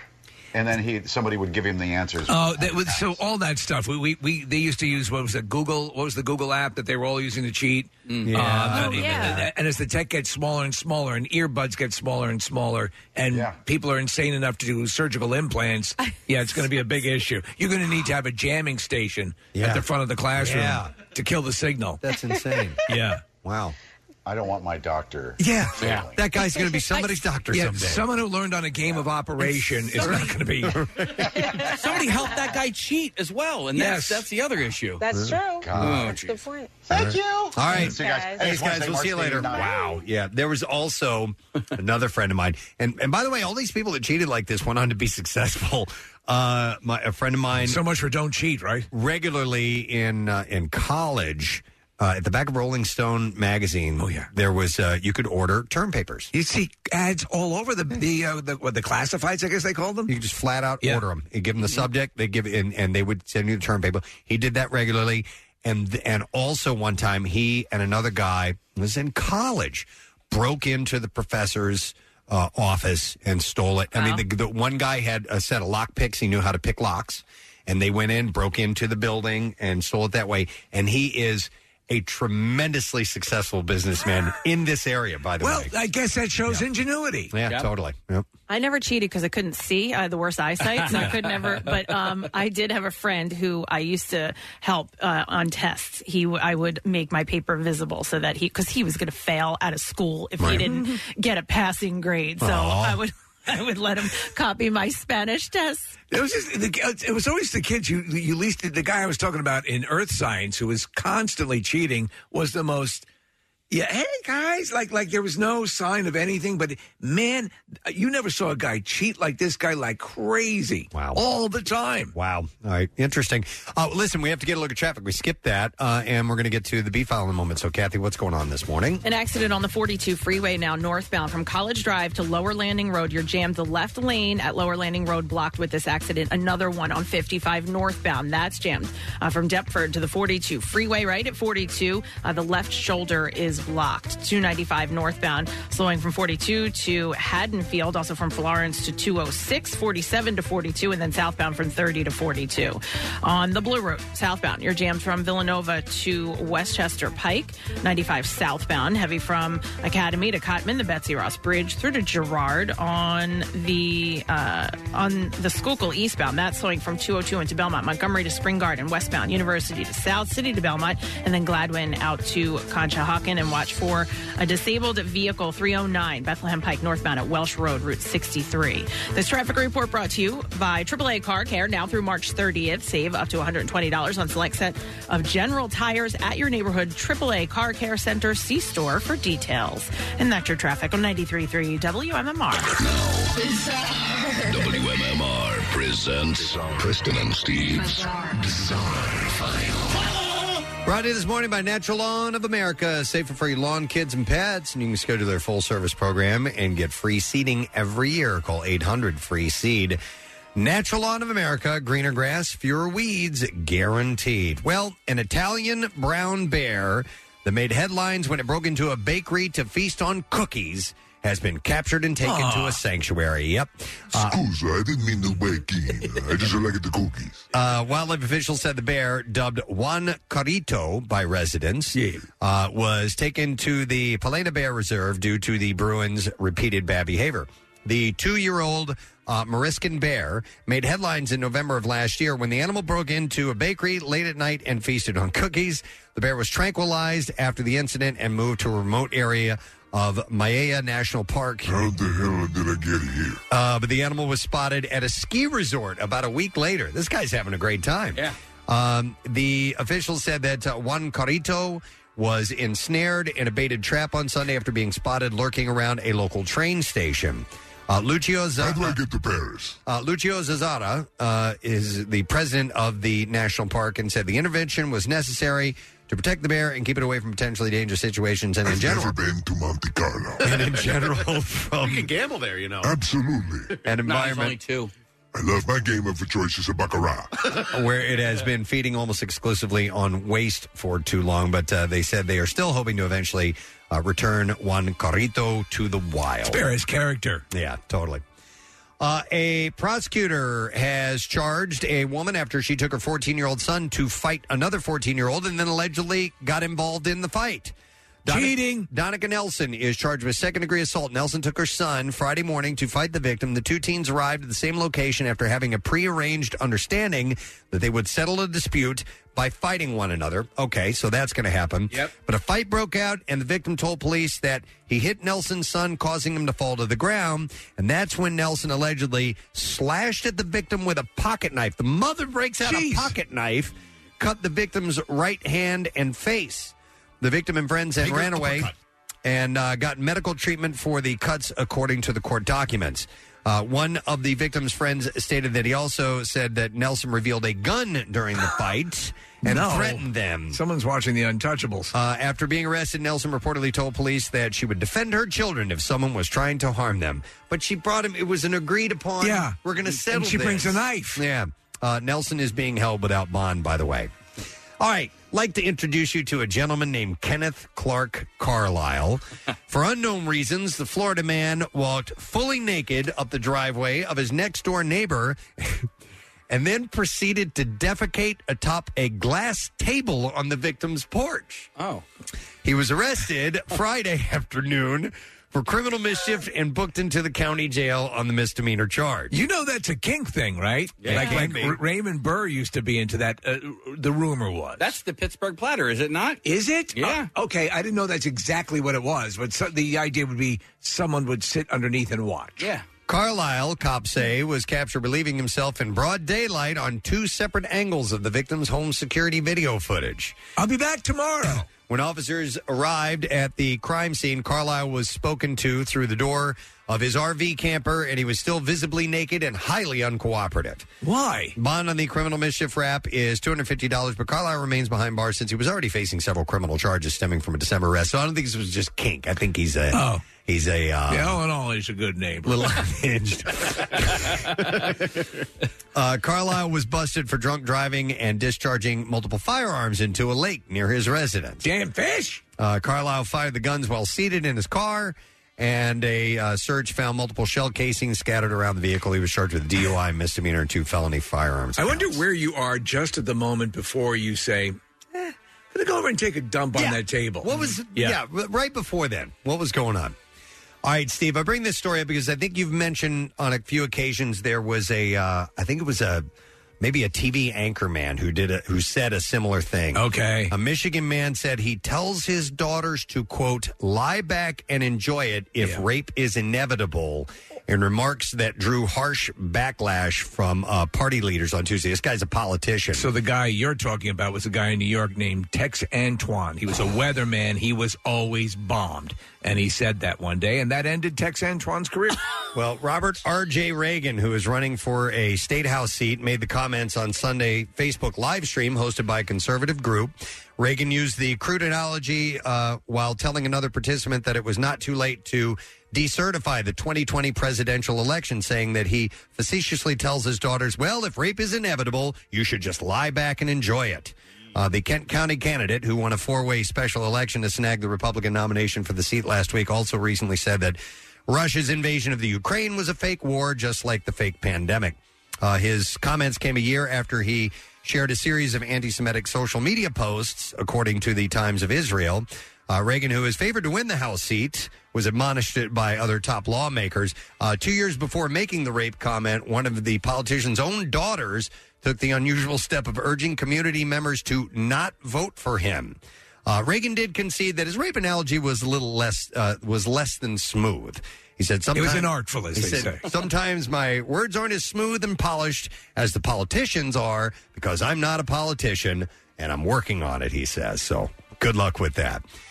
This is a pretty dark prank to pull. A group of funeral directors in London have been suspended after a video emerged of one of them standing over what seems to be a corpse in a body bag when one of his colleagues bursts out of the body bag, sits up, and screams, oh my God, causing the victim to jump backwards in shock.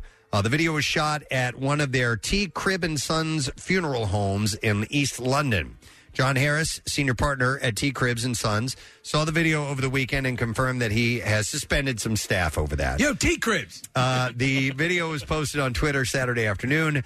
where it's gone viral. And many online commented that the prank was disrespectful, but fellow funeral directors said things like, look, people in our line of work need to unwind and relax, and pranks like this keep our You got to spirits take up. the edge off. That's why they have sex with the bodies. Oh, my God. That is what I have in the B file for you. Let us take a break. Not before I remind you that we have a secret text word, your chance to win tickets to see the Black Crowes Saturday, July 2nd at the Borgata Event Center, and our own Jackie Bam Bam will be hosting that. So if you're interested, text the word secret to 39333, and we will see if you win this morning. Back in just a moment. You want the best in rock? It's right here in Philadelphia. Like Froggy, who just premiered a brand new song on Preston and Steve. Or Judah Kim, your local Shots Artist of the Month. Or get to know Low Cut Connie and Huxley, both from Philly and both taking the stage at the MMRBQ on May 21st. Hear everything that rocks Philadelphia on WMMR.com. We have a secret text word today. It's tickets to see Black Crowes. They're going to be coming to the Borgata Event Center not until July 2nd, but that's a Saturday. And Jackie Bam Bam will be hosting, so, maybe get a room at the Borgata, make a weekend out of it. That'd be great. Sweet. So text the word secret to 39333, and we will see if you win in a little while.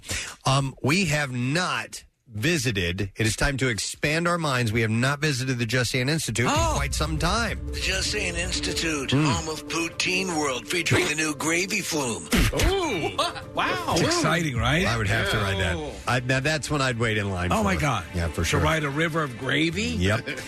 All right, so this is kind of fun. And by the way, the Just Saying Institute is a series of studies and polls and scientific calculations. Well, essentially, it's a massive learning establishment that imparts this information to us. Correct, sir.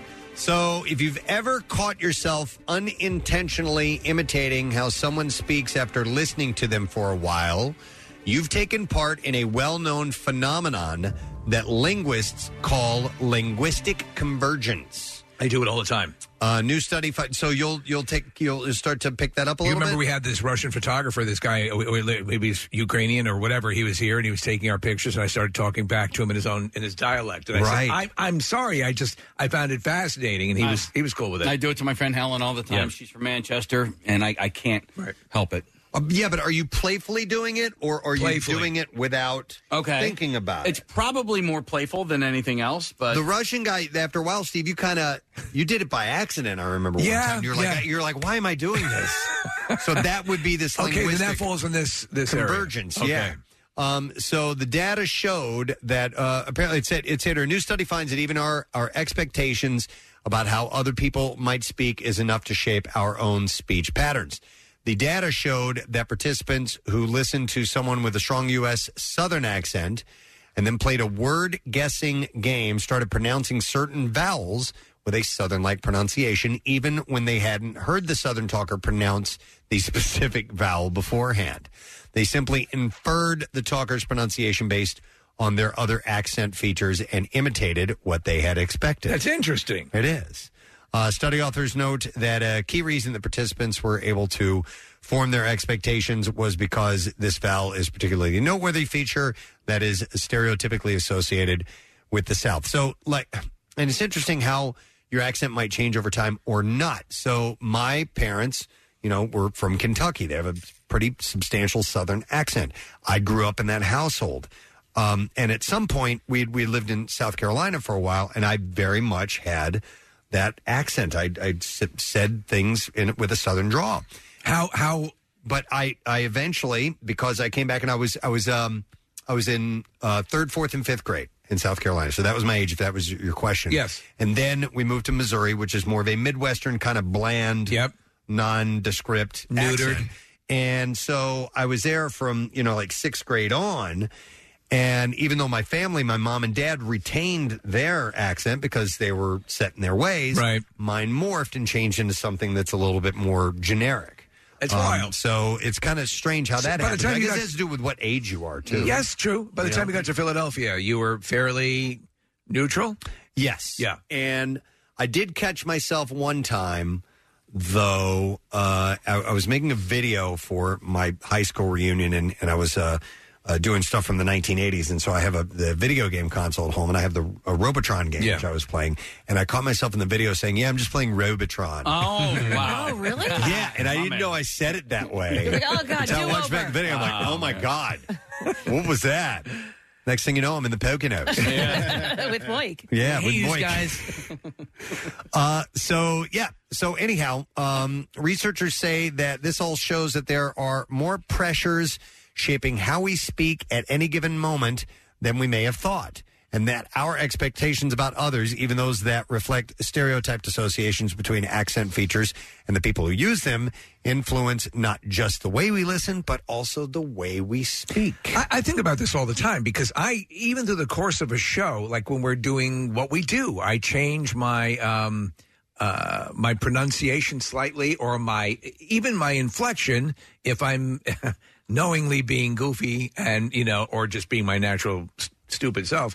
I'll change in a slight bit in presentation, and then I'm up here now, like a more, there are slight changes that I know that I make, and I think it's something that's happening that if I pay attention to it, I'll notice it. So I noticed that my wife will, when she spends time with her aunt, who's from Sweden. What is this? Oh, you noticed this? Wow, it's a twofer. Who is from Sweden. Now, she doesn't speak with a Swedish accent per se, but the inflections that she uses are a little bit different in her speech pattern. And I will notice if my wife has been speaking on the phone with her or if we spend time there, that she will affect that in some way a little bit and do it subconsciously. I just fixed the toilet watching YouTube video. Rochelle? What the hell? Is it sing-songy? Maybe some meatballs. It is. It's so like up and down and yes. Okay. Yeah. And things will end maybe with an inflection at the end going up instead of down, or something like that. Let's sing songs from Frozen together. Was it Jürgen? Huge. So anyway, if you're around someone that has a different type of accent than you, and you catch yourself kind of falling into that, it's called linguistic convergence. Well, yeah, and I just enjoy speaking in faux dialect. So it's to me, after I start doing that, I enjoy it so much I continue with it, and that's when I apologize to that photographer saying, I'm not making fun of you. I love the way it sounds. There was a point in my life where I spoke French pretty well. I don't anymore. I'm 46 years old, but I studied it in college quite a bit, and I got to study in France while I was there. And always the best way to do it. Yeah, being just surrounded by it. And we've talked before in the past about like literally watching shows like Sesame Street and different, or watching news broadcasts. That helps you learn the language. Right. The wildest thing that ever happened to me, though, was dreaming in another language. When I dreamt in French, it was like this thing that you're doing completely subconsciously, and you have no control over it. And all of a sudden, you're dreaming in a different language. And I found that to be so bizarre, but also really cool.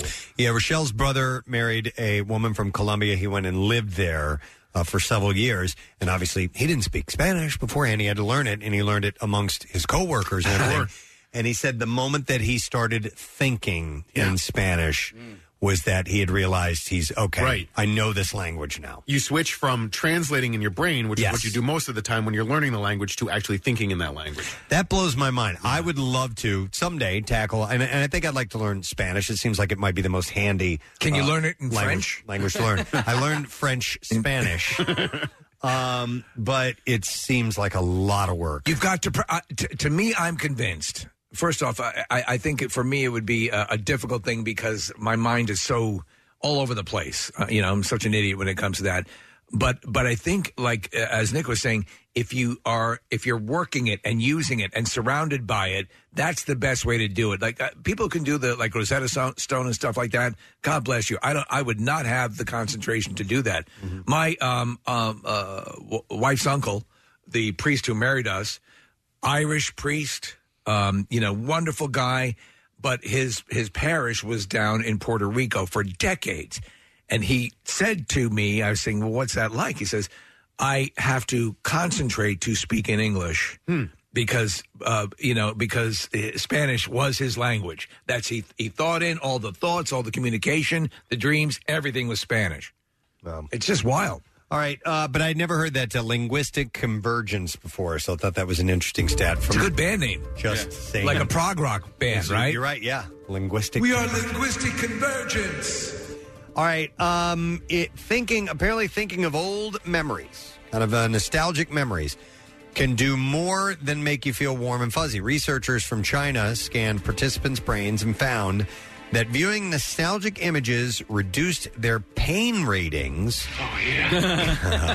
compared to viewing control images. Well, you were just watching Bigfoot and Wonder Boy, the trailer from a series that was on years ago. In the 70s. Did it work for you? I don't remember the show. Oh. I do. Now, if I would have watched Sigmund the Sea Monster, yes, maybe that would have gotten me a little more nostalgic and feeling less pain. So seeing nostalgic images had the greatest effect on reducing low-intensity pain. Researchers say that nostalgia may be a drug-free way to alleviate low levels of pain, such as headaches or mild clinical pain. So, okay. Okay. So instead of turning to drugs, you would turn to Sid and Marty Krofft trailers? Maybe that. Or something endearing. Give me some puffin stuff. Maybe looking at old photos or something like that. It unleashes... So those nostalgic memories can suppress or help mitigate pain? I guess so. Yeah, to some extent. Let me ask you a question about going back and looking at old photos and things like that. So I still have photo albums at home, like physical albums. We do too. I never look at them. But when I do, I rarely do. But when I do break them out, it's pretty special. It's pretty cool. It's fun. It is. Is it painful at all? No. But the question, paper cuts. The question I have is, people who have now lived long enough to have, the photo albums not exist to them, and it's specifically digital. Right. I wonder if going back and scrolling through old photos, it gives that same imprint as looking at photo albums. What's that? I have to let you know, because my mom, obviously, she lives with me, and so in my house, we have all the photo albums from when I was a child. Okay. So, he's saying digital. I'm saying either way. How does that compare though to looking at old digital photos as opposed to breaking out the album and? Oh, I'm sorry. Like you open it and you can I can tell smell you it and you know what I mean. One of the elements of it is that photograph was touched by someone who put it in there. It is a direct physical representation of an effort made, and that carries something. The work putting it in there and the order and so on and so forth. I mean, I have thousands of pictures in my iPhoto, and it's a whole different way to be nostalgic. For Christmas this year, I gave my parents and myself a photo album made from digital photos. So I just went through Google Photos, and What's it called again? It was just through Google Photos. So you can do it through Apple too. You can, and so basically it was highlights from 2020 or 2021, and just I don't know, I picked like 70 of them or whatever. So Steve was able to represent digital and physical, which is cool. But Preston, I brought up the pain question because for me the wistfulness and nostalgia are intertwined, and I find it to be painful sometimes, especially when looking at younger pictures of my son, because that's time I'm never going to get back. So I like it, I get the nostalgia of it, but I also feel a little bit of emotional pang every time. I put on Cats in the Cradle. That'll Father and Son by Cat Stevens. Yeah. But I wonder if you had like a physical pain at the time while watching that, while looking at that, and you had a headache, if it would get worse or if it would actually, maybe you'd kind of forget about it because you're too busy wallowing in your sorrow at that point. Take 2 photo albums and call me in the morning. Maybe that would be a prescription down the road. Listen, I'm the same way. I've got a digital frame in my kitchen, and it's motion sense. So as soon as you walk in, it comes on, and I've got thousands of pictures on there, and a lot of them are from when the kids are younger. And I'll just stop and go, oh man. So you like Chevy Chase and Chris's Vacation up in the attic. It's great. So Brian from Chorus Photography texted and said that he tells his friends and clients to print off 20 of your favorite photos every single month. And I think that's a great idea. No, that's too many things. But if you do that every month, and then you're not... that's a good way. You can completely see the balloon knot. Yeah. Wait, that frame that you have, Preston, is that the one where other people can add photos? No, you can invite? this is older than that, but a lot of them now can be digitally uploaded Okay. Did you do that from other people. Yeah, so this was one of the best presents. I actually brought it up as a potential topic at one point. It's called an Aura frame, A-U-R-A. And my brother got it for my parents. It's in their kitchen, Preston, so every time we walk by, we see. But it's basically become like a second TV in their house. Right. And my brothers and I and everybody's significant others upload these photos with the app, with the Aura app, and we use it all the time. And I love watching those photos at my parents' house now. So your parents they see the new photos, right? All Every the time time. they go up. Yeah, that's It's cool. great unless people are sending pictures that you don't want to see, which I've talked to people who send them. Oh, no before. kidding. Not like naked pictures or anything. Glad like you got that polyp out. But boring ones that are filling it up with, I get no enjoyment out of it. So on the Amazon show, which is the one that has the bigger screen, you can share your photo albums, your Amazon photos with everyone. But you're right, Preston, that is one of the liabilities that you're getting a bunch of pictures of people you don't know. And I got my mom this thing called a GrandPad, which is essentially like a senior citizen's iPad tablet. That they don't need to do too much if they're not very tech savvy, and I can send pictures and put stuff up on that. So, but yes, so nostalgia, but in photo form and other ways, can actually help relieve pain, according to researchers here at the Just Saying Institute. Look what you learn. Look what you What learn. a great establishment. Here's another one that we're going to teach you. Another little story, a study that was done. Leaders have a certain look about them. University of Cyprus researchers found entrepreneurs with dreams of being a huge success are more likely to have a symmetrical face and prominent cheekbones.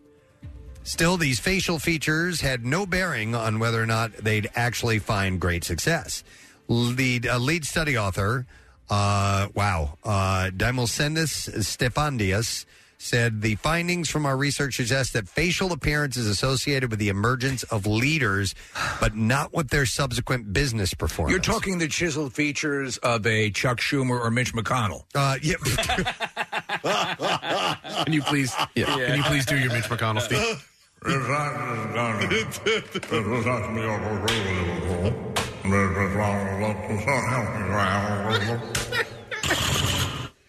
Droopy dog. Yeah.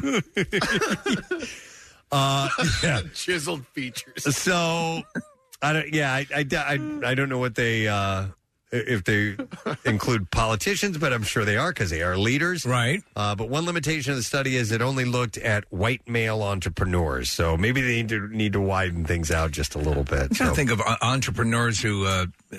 That seems interesting. I would think that we tend to look. Well, you had another study from the Just Saying Institute that said, we tend to listen to good-looking people. Yeah, we tend to believe them more. Really, they get it all, and we end up with the table scraps. It's kind of that way. It seems that way, doesn't it? So, all right. Anyhow, we'll move on to something else.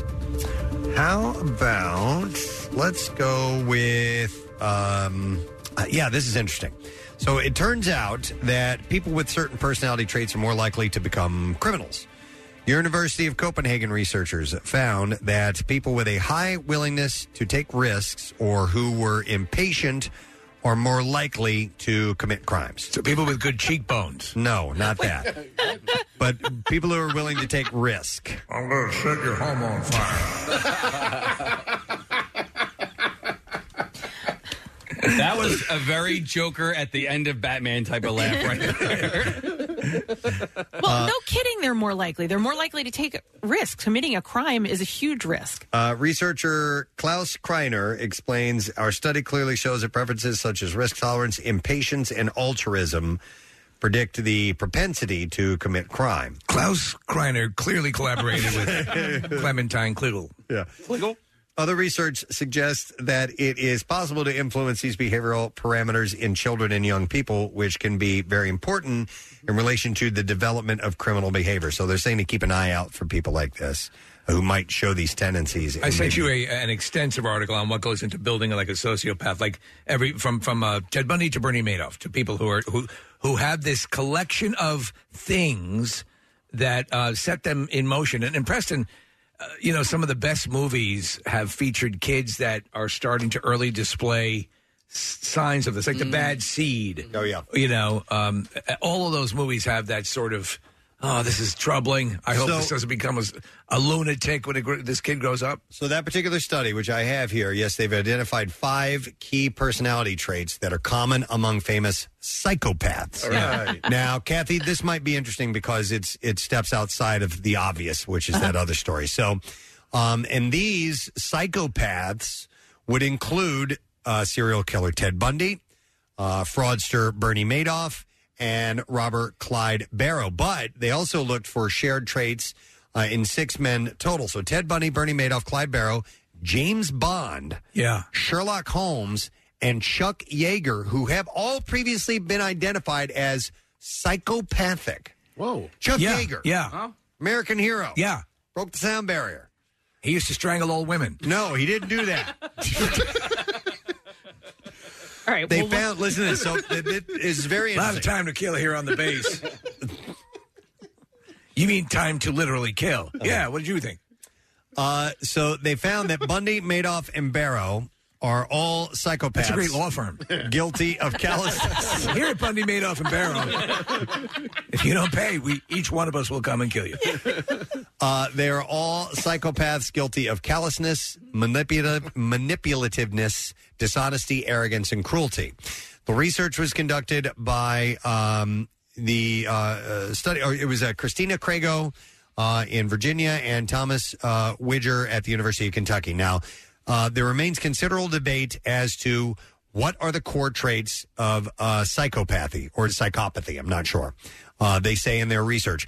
One approach is addressing this question is to identify the traits that are present in persons said to be actual or even prototypic examples of psychopathy. According to the team, Ted Bundy, Clyde Barrow, Bernie Madoff, Chuck Yeager, and 2 fictional men, James Bond and Sherlock Holmes, have all previously been described as psychopaths. But for the study, they prepared case histories for each of the 6 men spanning 3 to 5 pages long. Researchers then recruited volunteers to read through the case histories and score each of the men on comprehensive range of traits that have been listed in various psychopathy scales used in previous studies. Now, So unnamed people would come in, not knowing who they were, read these profiles and determine what they felt about them. Yeah, so here are the 8 traits that are that were found to be common in all 6 men, okay? Low vulnerability, low self-consciousness, low anxiousness, fearlessness, boldness, assertiveness, dominance, and excitement seeking. So the same trait that might allow a Chuck Yeager to say casually, yeah, I'll go up and try to break the sound barrier, is the same one that'll make Bernie Madoff say, yeah, I'm going to do this. I'll ride it for as long as I can. Yep, it's similar. So, however, these traits can also be used to describe people not considered to be psychopaths, suggesting that the past studies to have used them as measures of psychopathy may not be reliable. So what they're saying is they may have not been looking for all the right things to determine what an actual psychopath is. Right, okay? right. So you can have all these traits but not be technically like a lunatic. Yeah, exactly. Yeah. A deranged person who has no empathy. And to what degree do you have it?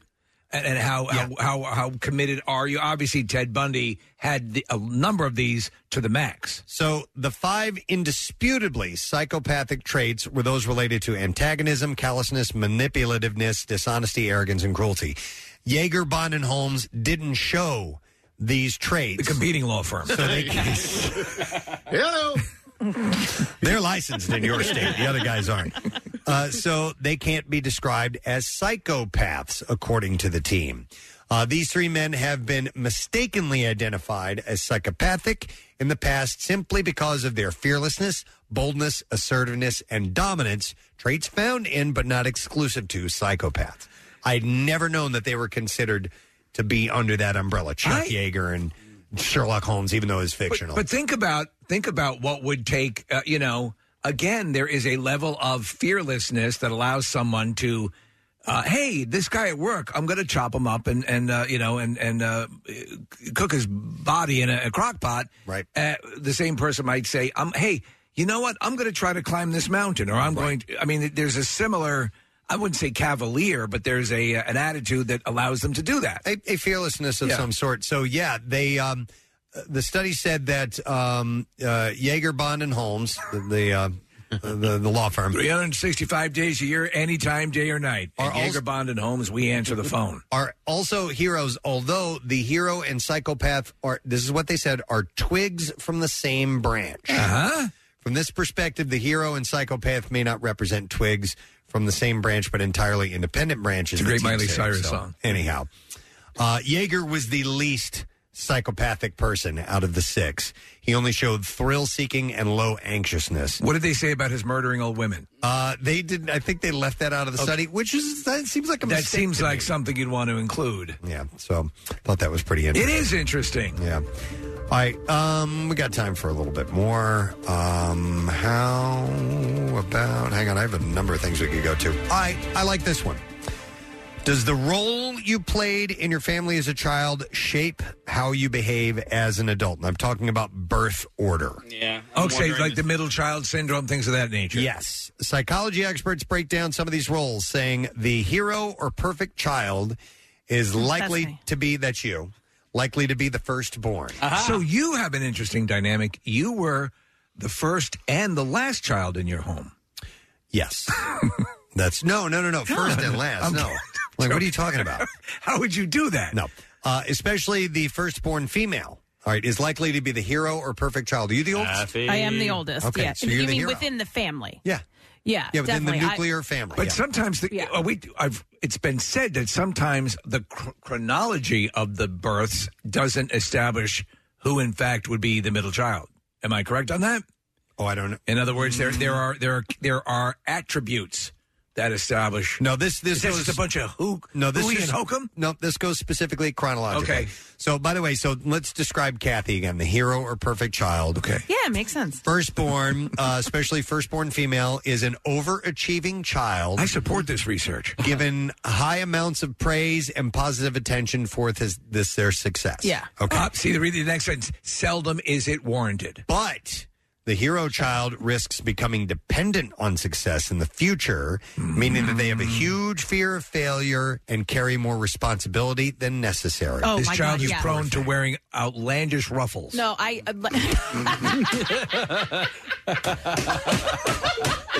Yes. Oh, my God. Some of the responses, by the way, that we're posting on social media are Marissa good. posted on Instagram Kathy's outfit today, and people are posting comparisons as to what it looks like. It's unique. That's great. No, but I was... wait, read that last sentence. Okay, I'll tell you so what I was gonna say. yes, that you have a huge fear of failure and carry more responsibility than necessary. Okay, carrying more responsibility. Not a huge...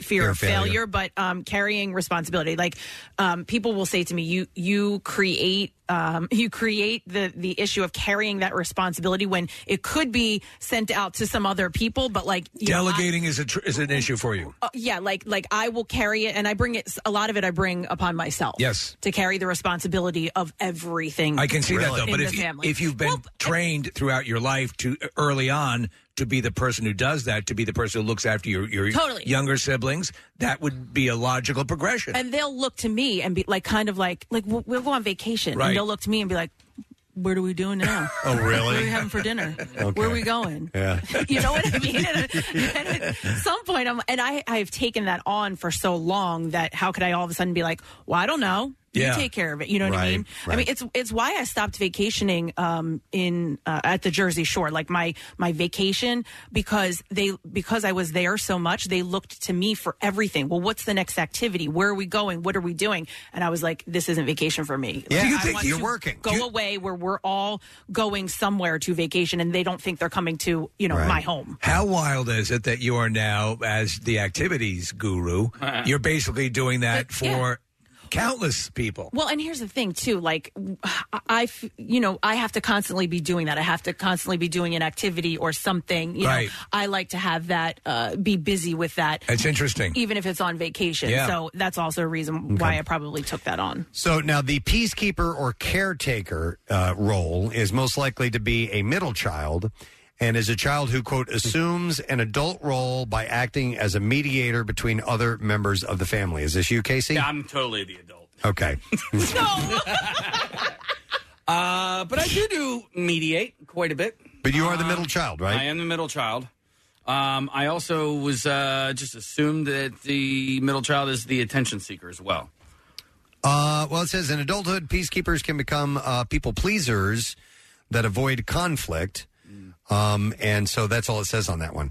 Another role could be the scapegoat, most often the youngest or second born, and is the opposite of the hero child. Okay, so you are the youngest and the second born, Preston. Yes, I am. Is the scapegoat usually the sibling who's not in the room at the time?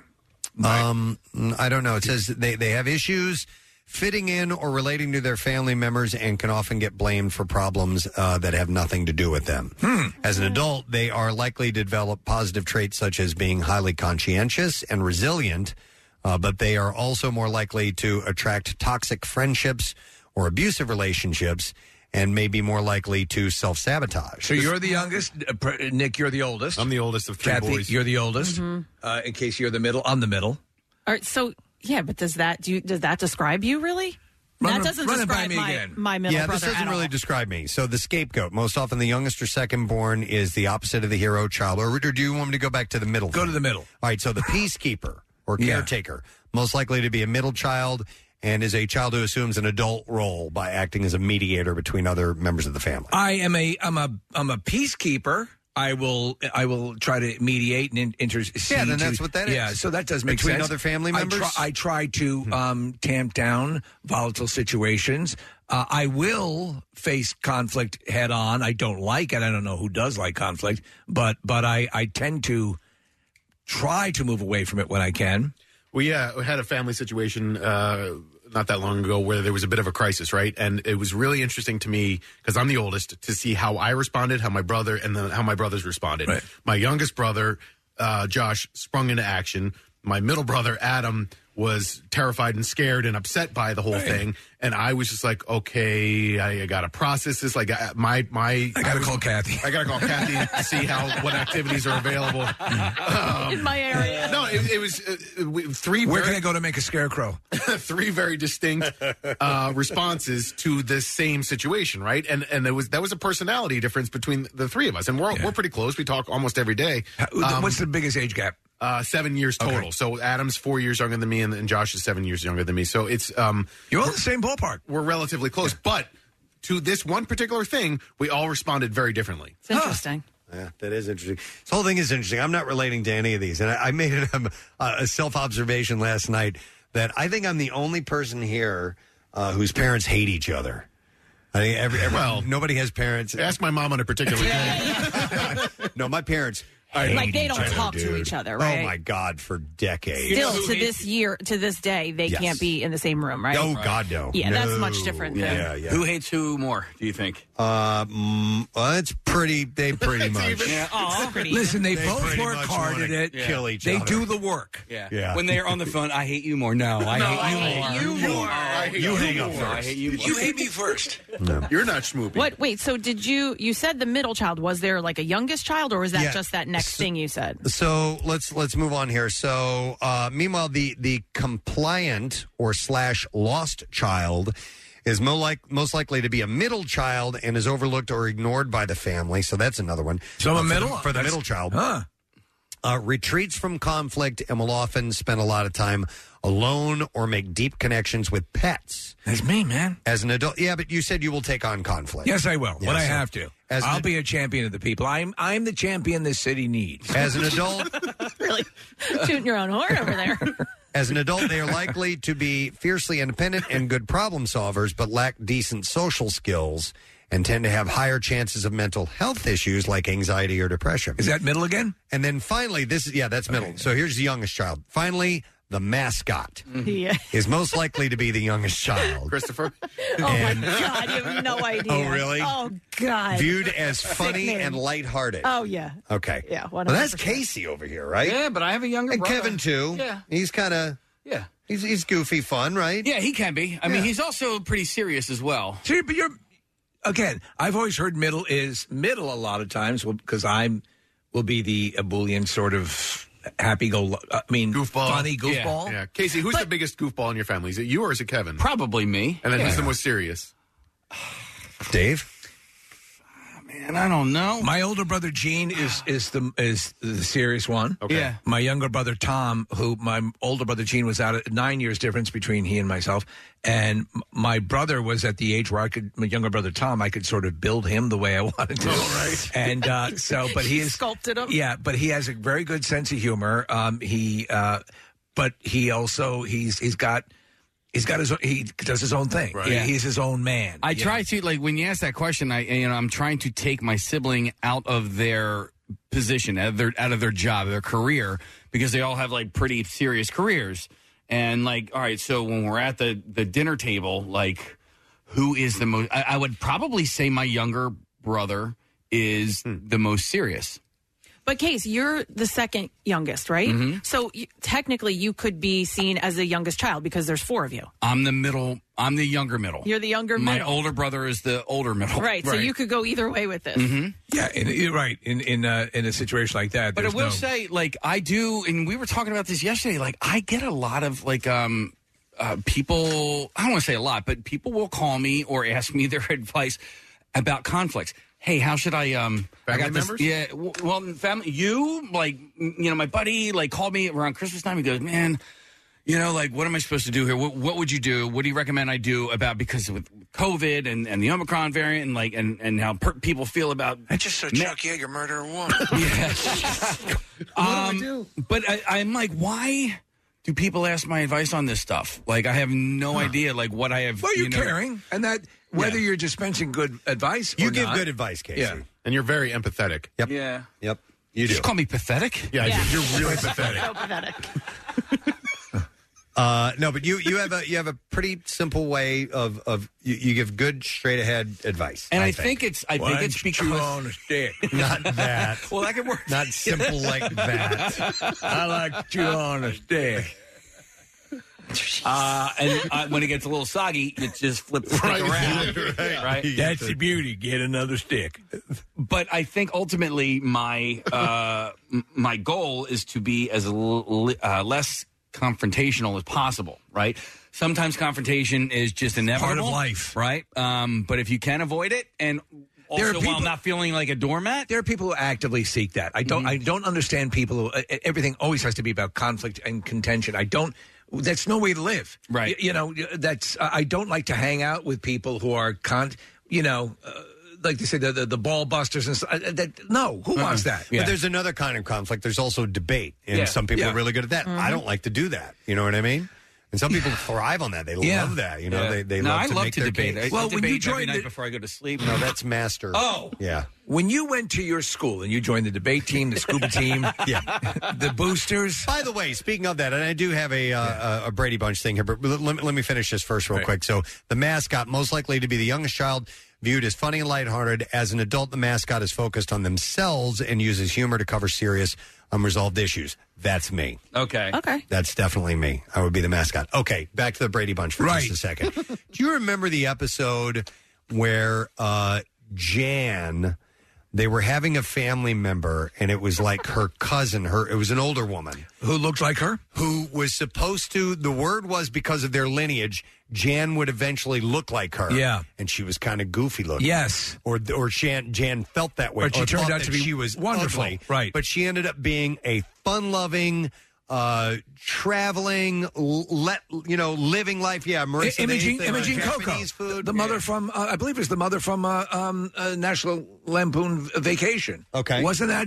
Yeah, Imogene Coco, I think was the relative, and she had this incredible life, and then Jan kills her with a ball peen hammer. Right. Wow, I didn't remember. But in hindsight, I was thinking about that episode the other day, and I'm like, man.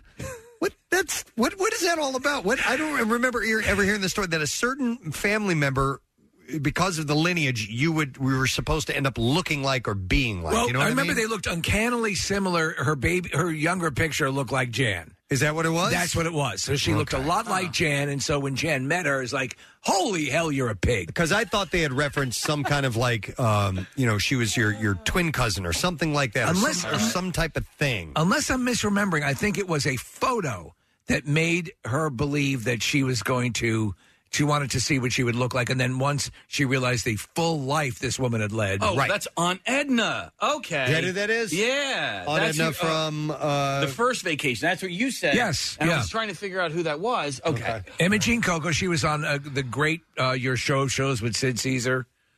Great comedian. Yeah. Steve, what is the... Horribly ugly woman. Just a train wreck, Just a honestly. beast. Why she wasn't aborted? No, I'm I kidding. don't know. She was great. Steve, I'm sorry. What are the age differences with you and your brothers? A 9 for me to my older brother Gene. My older brother Gene is 9 years, and it's 6 between my brother Tom and myself. Wow, that's a couple of big breaks right well, there. my mother had a few miscarriages. Okay. So, Man. and so that's how it ended up that way. Right.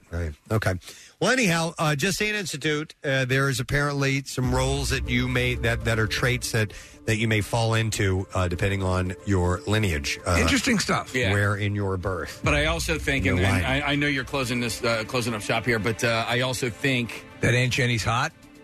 No, I definitely don't think that. No, but I think as far as the ages between you and your siblings probably also plays a factor It into sure that does. as well. It sure does. Right? Yeah, I would think so. All right, and with that, we're closing up campus, and we're going to shut it down. And You going to go on the flume? The poutine gravy flume? How can I not? It's brand new. It's open. It's ready for business. So jump in and soak in the gravy. All right, we're going to take a quick break. We'll come back in just a moment. Secret text word, tickets to Black Crows in Atlantic City. So get on that now. It's in July. Text word secret to 39333. We'll be back in a moment. Podcasts? Oh, yeah. MMR's got them. There's the fun size and bizarre file editions, along with Preston and Steve full show podcasts, plus the MM Archives podcast and more. Click podcasts on WMMR.com. Today's National Meatball Day. Found that out this morning. You know what? And we'll do. Well, Marissa pulled. This is the last second thing. She pulled some movie clips that mention meatball. And so we have a couple of prizes to give away, so we can take a few calls and maybe play some clips for you. But you know what I realized while we're teeing this up is the movie Meatballs. Yeah.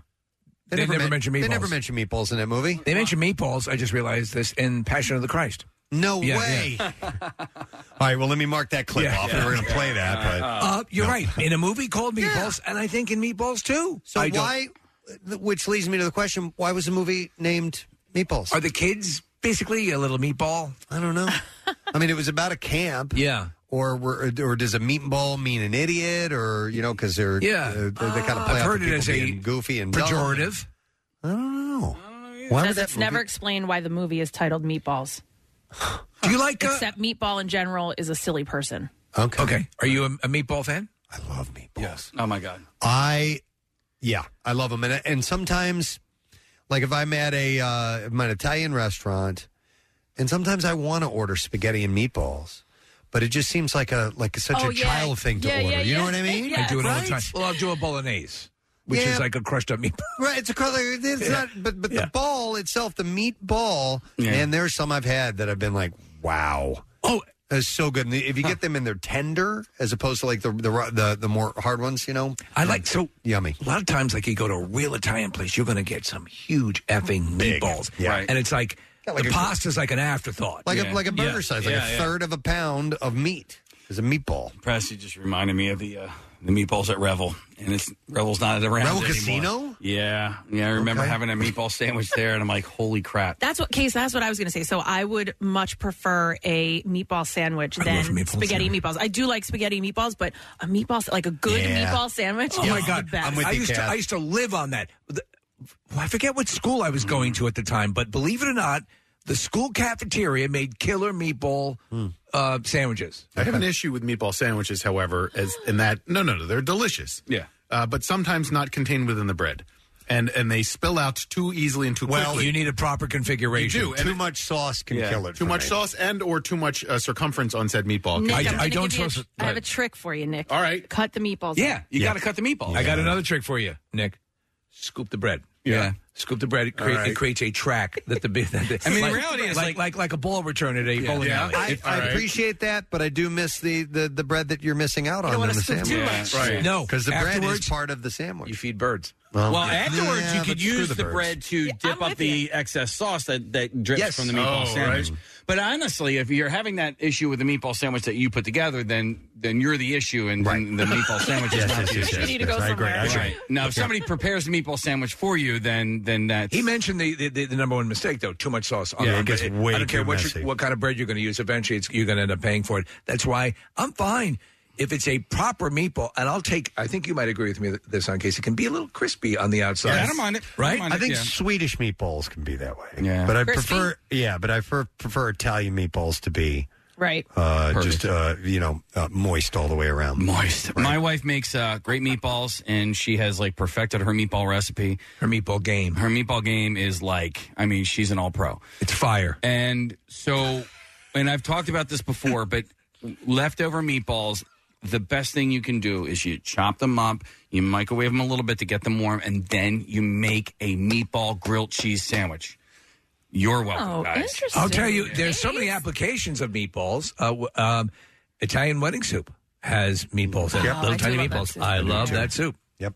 It's the only soup you can put ketchup on. Occasionally, if the meatballs are big enough. What? Yeah. Ketchup? Put ketchup on Oh, yeah. Italian wedding That's the soup? old style Italian way. I've never That's heard what of the that before. Pope does. Wow. I didn't know the Pope did that. Are you familiar with ketchup on a... No. Okay, all right. No, Italian no, wedding no. soup. Yeah. Occasionally. Yeah. Okay. No. I will say this. My neighbors down the street, she made the worst meatballs ever. Oh my God. They were ball bearings. They were horrible. Okay. And I was just so disappointed because at that point I love meatballs, and basically the only meatballs I ever knew were my mom's meatballs, and so I just assumed that they were going to be great. They were. I couldn't even finish the first bite. Why? The sauce was terrible. The consistency of the meat was terrible. And they were made out of Was poop. it too hard? They were made. Was the meatball too firm? No. It just everything about it. It was like there was nothing redeeming about said meatball. I'll tell you where it's. To me, it's funny because there's a tightrope. If you're going to do like a meatball that has pork in it, sausage in it as well. With It should. Right. Yeah, should have veal, pork, and If you beef. can do a full straight up, I like the quotient to be the same, so that there's not one overpowering taste. I want the meatball to taste more like the meat than the pork. I've never really gone at making meatballs. I need to do. I mean, I have made them, but I haven't really researched and gone what makes a great meatball a great meatball. The recipe that's dispensed, it's a classic clip from The Godfather when he's telling you want to know how to make, you know how to make your pasta and meatballs. Yeah. So I have a friend who has gluten issues and will from time to time eat a piece of cake and go, I don't care, it's freaking worth it, right? And so I feel those are meatballs? Well, with meatballs, it gives me acid reflux. Oh. And not every time, but I would probably say 66% of the time. Is it the meatballs or the sauce? It's the sauce. It's the but sauce. You have to have the sauce with the meatball. I don't think so. You just eat some Tums after. I do. So, well, no, Tums Put some doesn't Tums do in it the for me. sandwich. You guys ever go to Anthony's Coal-Fired Pizza? There's a few of them in the area. Yeah, so they have. There's one in Bluebell, I think, right? I'm not sure. There's one in Wayne. That's the one that I've been to, and there's a couple other ones as well. But they have meatball pizza, which I enjoy. Okay. And they also have stuffed meatballs, like stuffed with cheese and like a cheese. Yeah, that's like pretty that. delicious. All right, we got to mention Meatball U, Yeah, Kathy's Meatball U. cousin's place in Westchester. Yep, on High Street in Westchester. He opened right before the pandemic, unfortunately, and then they had to shut down. And so he's really been busting his butt to get this back up and running. But actually just a quick little story about it. So his stepfather, who was my uncle, it's his recipe. He has since passed away, but my uncle Rich Quintano he was a chef. I mean, he made some of the most delicious food you would have ever eaten. And this recipe, the sauce recipe, is his. And so my cousin always wanted to open up a restaurant with just meatballs and use his recipe. And sure enough, he did. And so Is it just the one style meatball that? No, oh God, no. Oh, no. He has every meatball you can possibly think of. And you can get pasta and, bread, garlic bread, all of that with it. But the one thing that they were talking about on Fox is if you go with, a pot and a lid from home, he has a deal where you can just, he'll fill your pot with meatballs so that you can go home, you can just warm them up. And That's awesome. Yeah. Does he call it gravy or sauce? You know what? I don't know what he calls it. Oh, you better have it the right answer. I'm going to say sauce because we all call it sauce. That's not the right answer. Is it the right answer? I don't know. No. Yes, it is. Hang on, I want to go to David. He wants to talk about the movie Meatballs. Hi, David. Good morning. Gadzooks. Gadzooks, sir. What's up, man?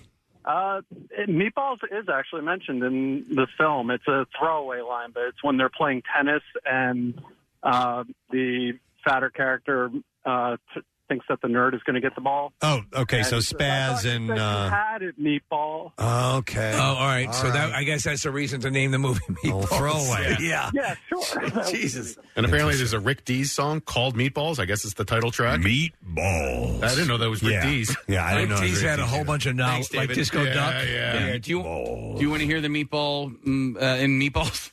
Sure. Yeah, here you go. Here comes. I got it. It's mine. Get it. Get it. I remember this scene. Robin. Shut it. I got it.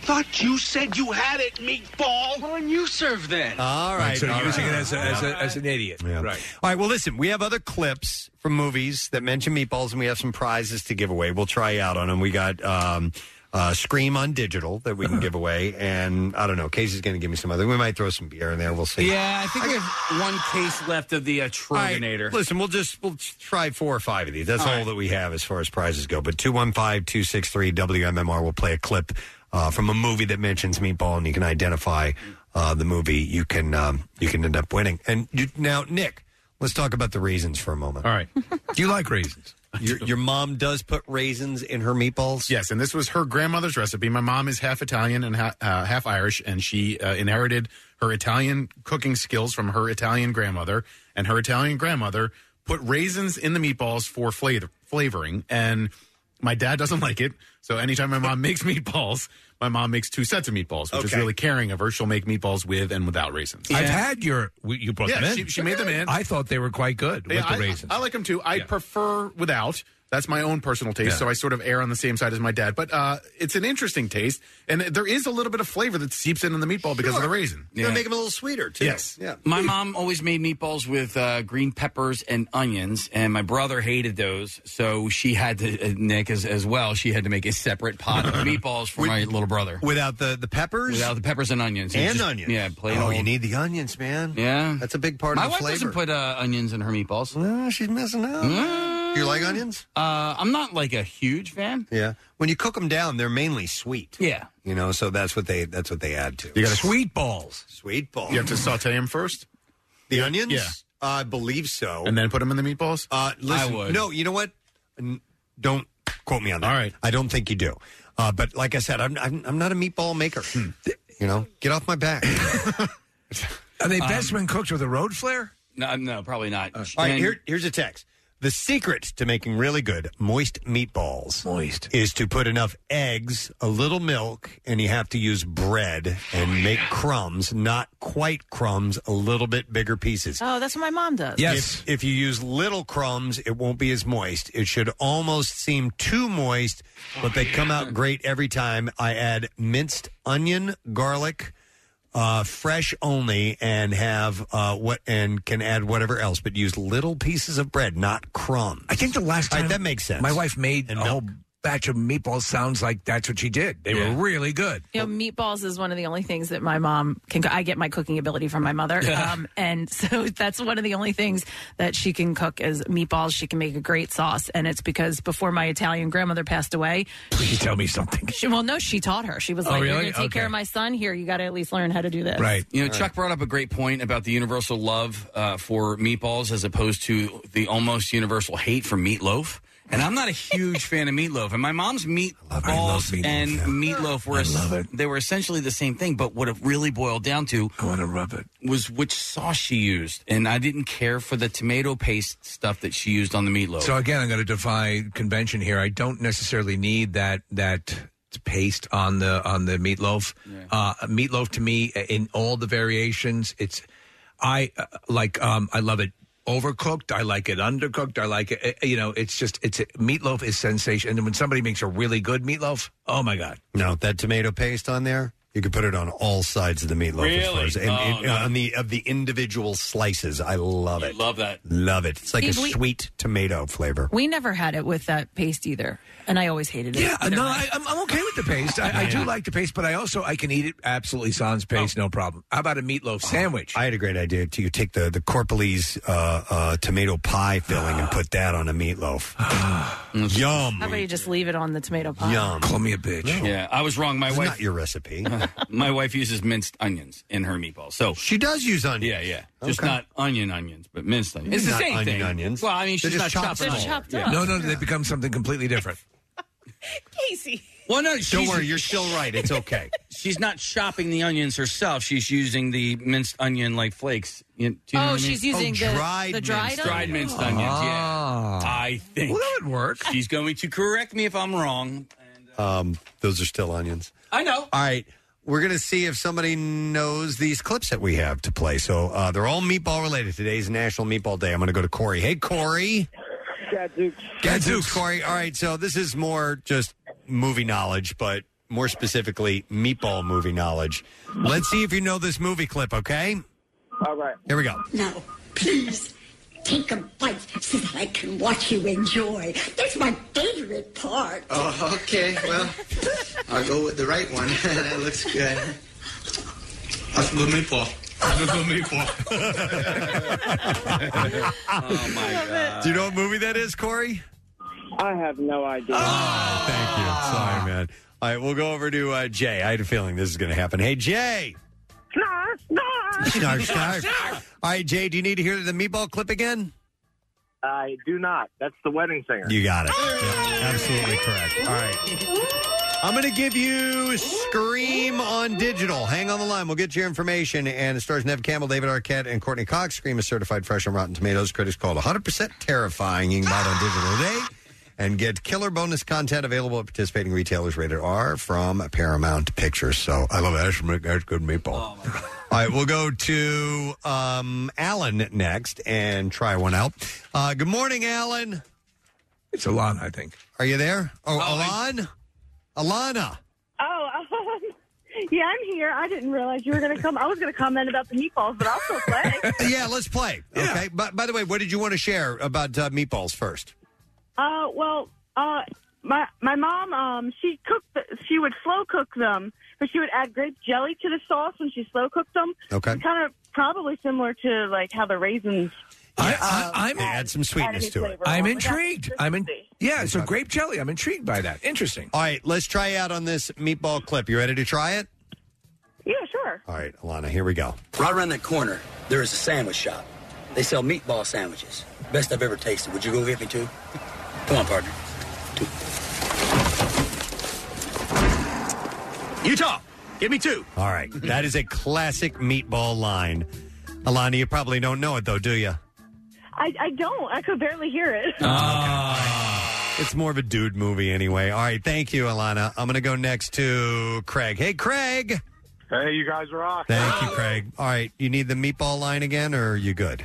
I do not. I believe it's Point Break. And you would be correct. The great Gary Busey and his meatball moment. Craig, hang on the line a second. We are going to give you Scream on digital with Nev Campbell, David Arquette, and Courtney Cox. And hang on the line. We'll get your information and set you up. We will go next to Michael. Hey, Michael. Hi, Mike. No. Michael, it's National Meatball Day. You ready for a meatball clip? Yeah, I'm ready. Casey, cue one up for me. And give me a ball. I'm going to put you on hold. Let's try this one out. Here we go. Come on, Cody, watch your ass. Watch it move it out. I feel like a meatball in here. Okay, let's go find the chicks. Yeah. Oh, that's tough. That is a tough one just because it was so noisy. Yeah, it's hard to hear what they're saying. Let me see. Michael, did you hear the clip? Yeah, I heard it. I got no clue. All right. Thanks anyway, man. All right. We'll try Adam out on that one. Hey, Adam. Hey, how's it going? Good, buddy. All right, did you hear that clip or do you need it again? One more time. All right, hang on. Putting you on hold. Here's a clip. Listen closely. There's a lot of noise in this soundtrack or in this clip. Here. Come on, Cody, watch your ass. Watch it move it out. I feel like a meatball in here. Okay, let's go find the chicks. Yeah. All right, 2-1. Well, I don't need to give the number because he's already on the line. Adam, any idea? I was hoping for Wedding Crashers, Mom the Meatloaf. No, I do not know what that one is. All right, well, we're doing meatballs, not meatloaf, Yeah, so we wouldn't that's have played that tomorrow's one. But thanks. contest. Anyway, yeah, tomorrow's National Meatloaf Day. We'll do one more, and if we don't get a winner on this clip, we'll move on to another one. I'll go to Ruth. Hi there, Ruth. Hi. Hi. It's National Meatball Day. Did you hear that clip, or do you want to hear it again? Can I hear it again, please? Yep, hang on. Listen closely. Come on, Booty, watch your hands. See, move it out. You're like a meatball in here. Okay, let's go find the chicks. Yeah. I've seen that movie 100 times. I don't remember ever hearing that meatball line I'm before. completely lost. We'll go to Ruth. All right, Ruth, any idea? I'm trying. Goodfellas. No, not good. Oh, yeah. Sorry. Nice, Ruth, by the way. It's Grease. Yeah. And I assume that's when they're heading into the dance? I think so. I don't know. No, Marissa's making gestures. What is it? It's when they sneak everybody into the drive-in theater. They pop out of the trunk, and he goes, "Move over." Get out right. here, meatball. Got it. All right. That was a tough one. All right, let's try again. We're going to go to Mike next. Yo, Mike. Gadzooks. Gadzooks. All right, Mike, we have a fresh one. You ready to play? Yep. All right, let's see if we can identify this meatball. Here we go. No more cockamamie cigar smoke. No more Swedish meatballs there, Tootsie. All right. Oh, man. All right, let's go back to Mike. Mike, do you know what that is? I'll give you a clue. It was filmed here in Philadelphia. Oh, Trading Places. Yes! Well done. Hang on a second, Mike. Hi, Mike. Am I giving him this? Yeah. I'm going to give him a case of Troganator Double Bock. The Troganator Double Bock is a beer for people who love beer, layered with notes of smooth caramel, stone fruit, and fresh toasted grains. You can enjoy the Troganator at Food and Friends at 1933 Spruce Street in Philadelphia. So we'll go to our next caller, which is Paige. Hey there, Paige. Gadzooks, guys. Gadzooks. All right, National Meatball Day. Can you identify this clip? Hang on the line, and we'll play this for you. Here we go. You start out with a little bit of oil, and you fry some garlic. Then you throw in some tomatoes, some tomato paste. You fry it. You make sure it doesn't stick. Got it to a boil. You shove in all your sausage and your meatballs, and a little bit of wine, a little bit of sugar, and that's my trick. All right, and there you go. That's the clip. What movie is that from, Paige? Oh, I don't know. You don't know? Okay. No. All right. I have to take away your movie viewer card for not knowing that. That's a classic. All right, Steve, are you there? Hey, bitches. Hey, what? All right, Steve, you need it again, or do you know? No, I know. That's the Godfather. Yes, it is, of course. Clemenza's recipe. Hang on a second, Steve. We're going to give you Scream on digital, and it's certified fresh, Rotten Tomatoes, and critics call it 100% terrifying. You can get it on digital today and extra bonus content. Speaking of Godfather, when is that series that is based on the creation of the movie The Godfather? Good question. It's acted. Yeah. It's not a documentary. There's countless ones of those. When is that series premiere? We need to find out. Yeah. We will go next to David. We got one left. Last one. Last All right. meatball. David, you there? I'm here. All right, David, we have a final meatball clip to play, and let's go with this one. Here we go. Vinny was in charge of the tomato sauce. Ah, got the smoke. Patrice, there are kinds of meat in the meatballs. You got the veal, beef, and pork. Ah, good, but you got to have the pork. Oh, that's the flavor. I felt he used too many onions, but it was still a very good sauce. All right, we will see if David... I hung up on him! Whoa! What do I do? I think we got to drive the prize over to his house. Dave. I did hang up on him, didn't I? Son of a bitch. Call back and hold up a newspaper so we know it's you. All right, well, I'll take another guess, and if Dave calls in, we'll give him... What? No, give him a couple of seconds here because the lines are open. He might be able to get through. All right. In the meantime, the name of that show, Steve, is called The Offer. The Offer. The streaming series. Yeah, and it starts on April 28th, and it'll be starring Miles Teller. All right, looking forward to it. Paramount Plus. All right, and when is it coming out again? I'm sorry? April 28th. All right, April 28th. Which is a day before MMR's birthday. Oh, and I think that's probably why they did it. They tied it in. Yeah. Why don't you go inside with that series? All right, you know what we can do for fun, since we're going to wait for Dave? play a different meatball clip and see if you guys can identify it. All right, you ready? Yep. All right, here we go. Wait a minute, I know. You're working for Little Bo Peep. She's lost the sheep, and you're gonna help her find him. Get this straight, meatball. I don't work for Jones. Oh, wow, I could never get that. No. It's a kid's movie, isn't it? Kind of. I know what this is now. Is that The Mask? No. That's not The Mask. Is it Roger Rabbit? Mm-hmm. That's Roger Rabbit. Yeah. I don't work for Toons, he said. Yeah. Oh, I didn't catch that part. Nice. Yeah. Bob Hoskins? Yeah. All right, play another one here. Here you go. All right, here we go. In your experience, was Sonny a good father to Julian? Oh, yes. They make terrific pair. They went together like lamb and tuna fish. Lamb and tuna fish? Maybe you like spaghetti and meatball? Be more comfortable with that analogy? Movie? Big Daddy. Yeah, well done. And I think that's the only ones we have, right? There's one more. All right, hang on. Here we go. On top of spaghetti, all covered in ice.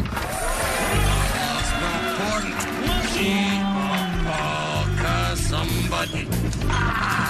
Austin Powers? Yeah. Which one? A second? No. It's the third. It's Fat Bastard. Gold member. Yeah. Oh, all right. Gold member. So, all right. Fat Bastards in 2 and 3, right? Listen, Dave never called in. All right. Or if that's not Dave on hold, is that Dave on hold? Then I'm going to the next caller to identify that. Sorry, Dave. What was the first clip we played? This one right here. Maybe he didn't know it. Oh. So here's, all right, Carl, are you there? Yes, I'm still here. Did Dave know it? All right. Hot Carl. Let's see if you know this clip. Vinny was in charge of the tomato sauce. Ah, got the smell. That treat. The kinds of meat in the meatballs. You got the veal, beef, and pork. Ah, good, but you got out the pork. Oh, that's the flavor. I felt he used too many onions, but it was still a very good sauce. All right, Carl, what movie? Gadzooks, that's Goodfellas. Yes, you got it. Hang on, Carl. I love the scene with Paulie using the razor, Preston, to cut the garlic. That is correct. So we're going to set him up with Scream on digital as well. So hang on the line. We'll get your information. We will take care of you, my friend. And don't forget, it's available at participating retailers. Rated R from Paramount Pictures.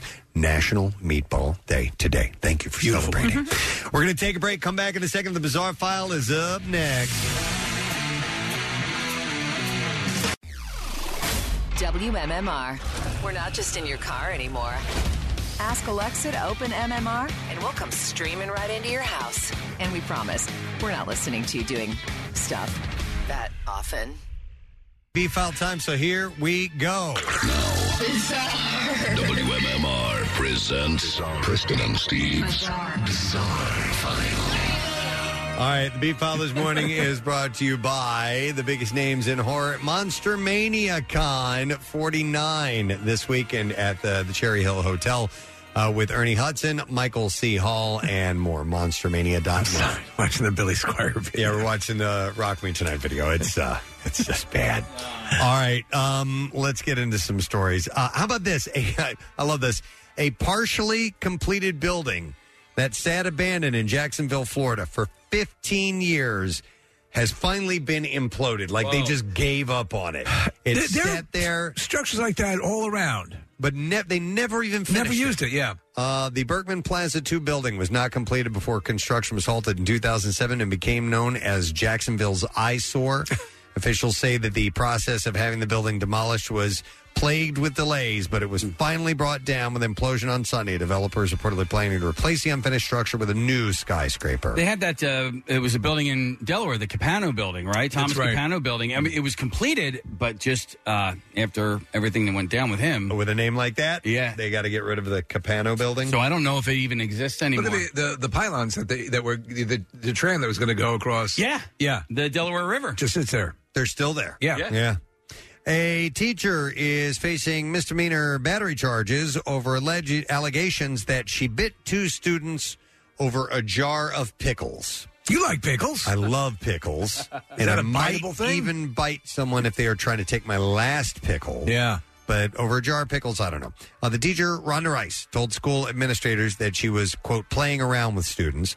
The mother of one of the kids, Kathy Torrell, said, "I think she needs to learn what she did, and what she did was wrong." Her 15-year, or I'm sorry, she's the aunt. Okay. Torrell's 15-year-old nephew is a student at Bartow Middle School, and she said in October, he and another student were working at the school store when Rice tried to take a jar of pickles. Her nephew and another student tried to take the jar back, and she said she just bit him on the forearm. The school store has pickles? And of course, yeah, right. And of course, they released and released. I wasn't sure if it was realized. They released, and she was able to get the pickles, but there were other ways to do that.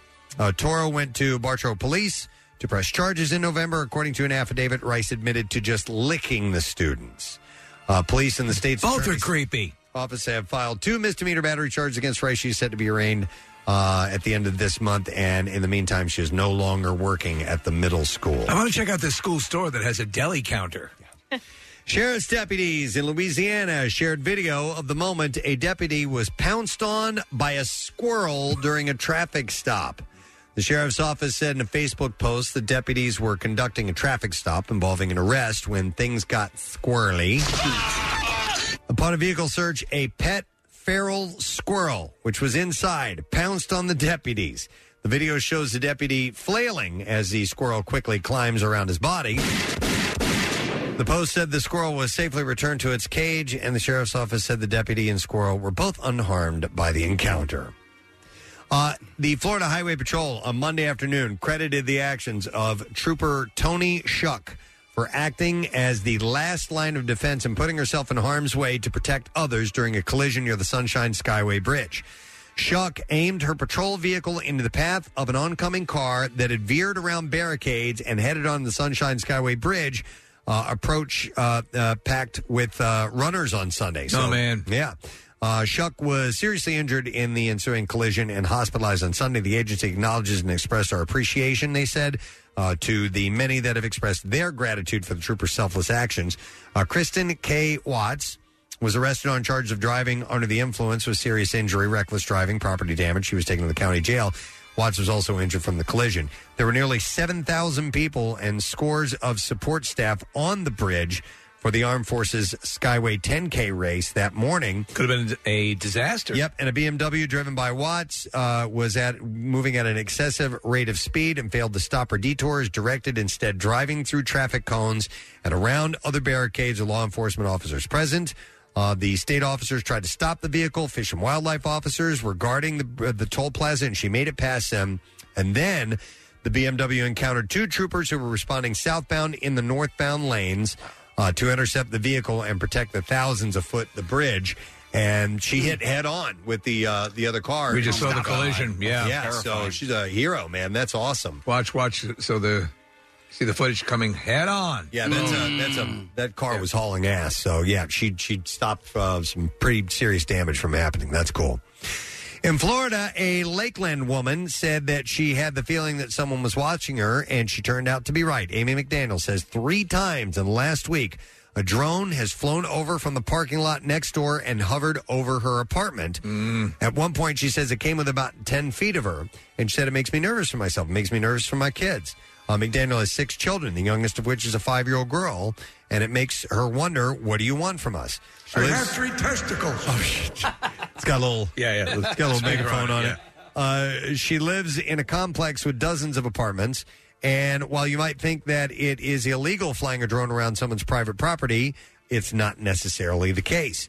According to the police in that area, the airspace over their property is owned by the FAA, and as long as you fly under 400 feet, the FAA does not prohibit you from flying over unregulated airspace. It kind of creeped me out a little bit. Yeah. Drones do, and especially when they're hovering that close. Yes. Well, if you don't know who's doing yes. it. Yeah, I mean, exactly. If you see somebody operating it or whatever, Right. it's kind of a different story, but it's like it's a mystery. All right, where are they? Right. Why are they here? And what are they looking at? Yeah.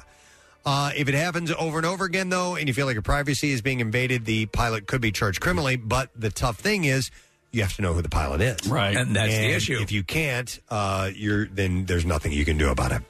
All right, one last story, or are we done? No, you can do it. I have a short one. Yeah. A man scared people in Seattle on Friday when he fired a gun in the air after asking if they wanted to die. Oh, my God. Around 12. No. Yeah, right? Yeah. Around 12:50 a.m., officers responded to a report of multiple shots being fired. The victims told police a man approached them on the sidewalk and asked them if they wanted to die.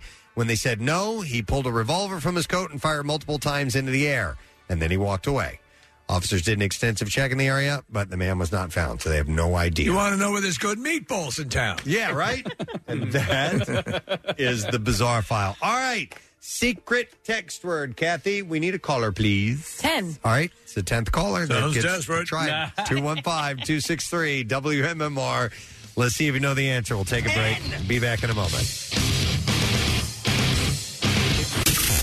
Get social with Preston and Steve. Find us on Instagram, Twitter, Facebook, and TikTok.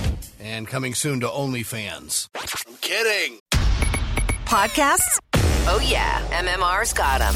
There's the Fun Size and Bizarre File editions, along with Preston and Steve full show podcasts, plus the MM Archives podcast and more. Click podcasts on WMMR.com. Now, back with more of the Preston and Steve Show podcast. Is it too early to say it's almost pre-Friday? Is Wednesday pre... Yeah. It's almost pre-Friday. But at midnight, you can officially... Tonight, it will be it'll be pre-Friday. Yesterday, I texted my girlfriend, we are halfway to Wednesday, which is halfway till the end of the week. Right. So, you got to find little bits of optimism here and you there. do. You do. Get you through. We're going to start coming in on Monday saying we're almost there. I know. That's the way to do it. Yeah. All right, we're going to give something away. We have a text word, secret text word, and it is listener Stephanie who wants to try to guess what that is or tell us what that is. Hi, Stephanie. Good morning. Good morning. Happy hump day. Same to you, Stephanie. All right, so what is our secret text word, please? It's vampire. Vampire, yes. Absolutely correct. Steph, hang on, because you got yourself tickets to see the Black Crowes Saturday, July 2nd at Borgata Event Center, which is hosted by Jackie Bam Bam. It's an evening with the Black Crowes, including Shake Your Moneymaker played in its entirety. Plus all the hits. Tickets are on sale now via Ticketmaster.com. Go to WMMR.com for complete details. And we got a random texter, and that is Thomas Petruzzi. And he is from Blackwood, New Jersey. He got the exact same prize. So congrats. I think this is my favorite Black Crowes song. Yeah? There's something about this tune. Yeah, I love singing this out loud when it's on. This song is featured, not that you wouldn't even care, but our senior class video that came out, this was, it was kind of like a lot of musical montages, and the Black Crowes were huge, in our high school time, but this was featured prominently in that. Was it from the year you graduated, this song? It was a collection, a montage of everything from our freshman through senior years of high school. So okay. All right. Because sometimes they'll take the specific song that year. This was a big hit. The popular song. All right. Anyhow, congratulations to our winners. And in the meantime, we have some other things to give away. We're going to do the lesson question. Pair of tickets to see Joe DeRosa, who's going to be performing at Punchline this Friday night. Question this morning is, at the Just Saying Institute, what does the new poutine ride feature? 215-263-WMMR. All right, let's see if you were listening. At the Just Saying Institute, what is the new poutine ride feature? 215-263-WMMR. Call us now. The trash business is a gold mine. 93.3 WMMR with Preston and Steve's Hollywood Trash. And this morning it is brought to you by Jersey Mike's. And their Day of Giving is your time to shine for the participants of the Special Olympics USA Games. Grab a sub on Wednesday, March 30th, and all sales will be donated to the games. Jersey Mike's, be a sub above. What's going on this morning, Steve? Well, a thief who broke into the backyard of Fred Durst's L.A. home reportedly made off with thousands of dollars worth of stuff. Apparently, the thief had no luck fencing Fred Durst items until he started claiming they belonged to Scott Stapp. Hey! Queen Elizabeth hosted her first post-COVID in-person engagement with Canadian Prime Minister Justin Trudeau on Monday. The Queen reportedly grew tired of Trudeau quickly as he repeatedly asked to see where Hagrid lives. Oh, my God. And finally, Sharna Burgess, the girlfriend of Brian Austin Green, revealing that her pregnancy was unplanned. Regardless, Burgess says Green is ecstatic for the opportunity to pay more child support. That's your Hollywood Trash. All right, we're looking for the answer to this question at the Just Saying Institute. We have something new, and it is called a poutine ride. And what does it feature? 215-263-WMMR. That is the number. And let's try out Ryan and see if we can get an answer. Ryan, good morning, sir. All right, Ryan, what does the new poutine ride feature at the Just Saying Institute? Gravy slide. Gravy slide. All right, Steve says we'll go with you. Okay. Yep. All right, Ryan, hang on the line. We'll get your information. It was a gravy flume. Yeah. But we'll be a little generous today. And we are going to give you a pair of tickets to see Joe DeRosa this Friday night at Punchline Philly. Tickets are on sale now for 5 shows with Joe DeRosa, Thursday through Saturday at punchlinephilly.com for tickets and information. Preston and Steve's Music News on 93.3 WMMR. No way. All right, brought to you by Family and Company Jewelers. You're looking to get engaged? Don't miss their Viraggio Trunk Show, March 10th through the 12th. And Family and Company Jewelers, South Jersey's diamond destination. Gavin Rossdale says that Bush's new album should be done by May, and that he has written 18 songs for the project. Really?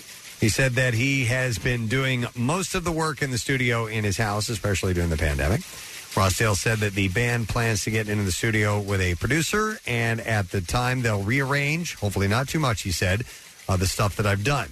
I said we chose the songs that we're going to do. We either might use what I started, the tracks, or we might just try nixing them and doing it fresh, and each song will dictate that. You know, there's a lot of artists that you've been reporting on during the pandemic have either claimed to be putting out a lot of music or are putting out like 50, 60 tracks. Yeah. Nothing to do.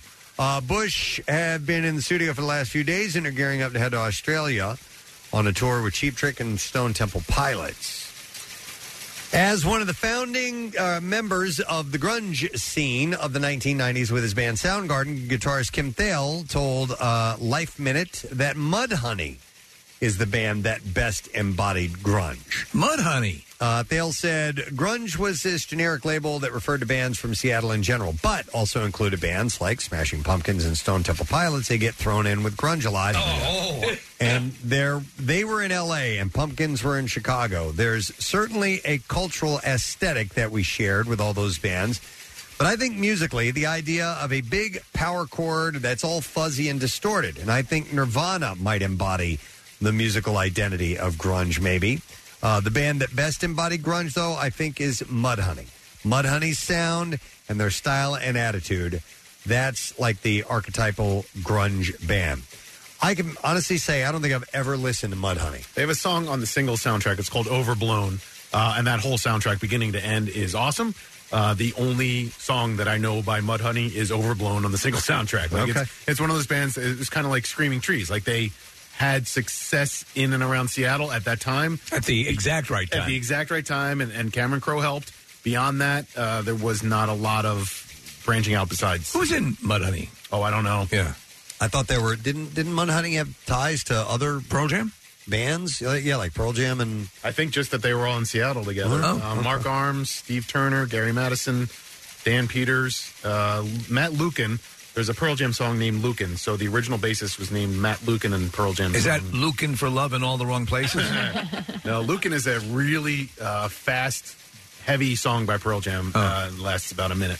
They're one of those bands, like I've mentioned this band before, that I don't know anything about, but they're revered in some circles. Big Star was this band that was influential to a lot of musicians, and I don't know anything by them. I sent you the trailer for this documentary about this Japanese band. Mm-hmm. And were you familiar with that band? Nope. Never heard of them. Not at all. Legendary. Yeah. As one of the founders of the grunge scene, then I already did that story. What the hell am I doing here? Do the Mudhoney story. Limp Bizkit's Fred Durst, reportedly, as Steve mentioned a little while ago, had $3,000 worth of stuff stolen from his backyard. According to TMZ, a 30-year-old man unlawfully entered Durst's Los Angeles home through a gate and stole with such as a Tesla vehicle charger. Come on here, folks. Well, that's rock musician talk. Stole things such as a Tesla vehicle charger, a violin, For a moment, you sounded like that. What was that? Miss South Carolina? Oh yeah, maps. Maps. And USA people need maps. Yep. Durst was not home at the time of the incident. Cops were able to apprehend the bandit due to Durst's security camera footage.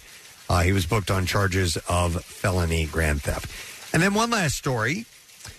Alanis Morissette announced on Tuesday that she will hit the road with Garbage this summer to celebrate 25 years of Jagged Little Pill. Wow. The newer tour will kick off in Ottawa in July.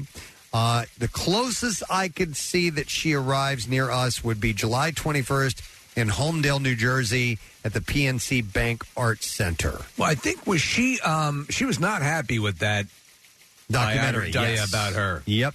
Not at all. In fact, she denounced it strongly. And I did not see it, so I need to, I wouldn't mind taking a peek at it. Yeah. Did you like it? I'm slightly confused. The one that she was in, right? Yeah, it's about her. Yeah, she doesn't like the way it came out. After it was done, she's like, this is not what I thought it was going to be. Are you talking about Alanis Morissette, Bill? Bill is holding up a card in the corner.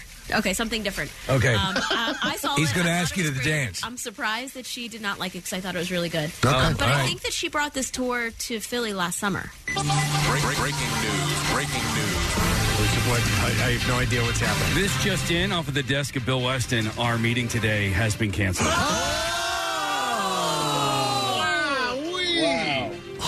Don't sound too excited. Bill, I love you. To my employees on the morning show, feel free to enjoy your morning. Okay, that's what that note was about? Yes. Okay, gotcha. That's very cool. It's very nice. Not an Alanis Morissette connection, though. Marissa? I want to do a show behind the show where people just walk into the production studio here and just start talking to us.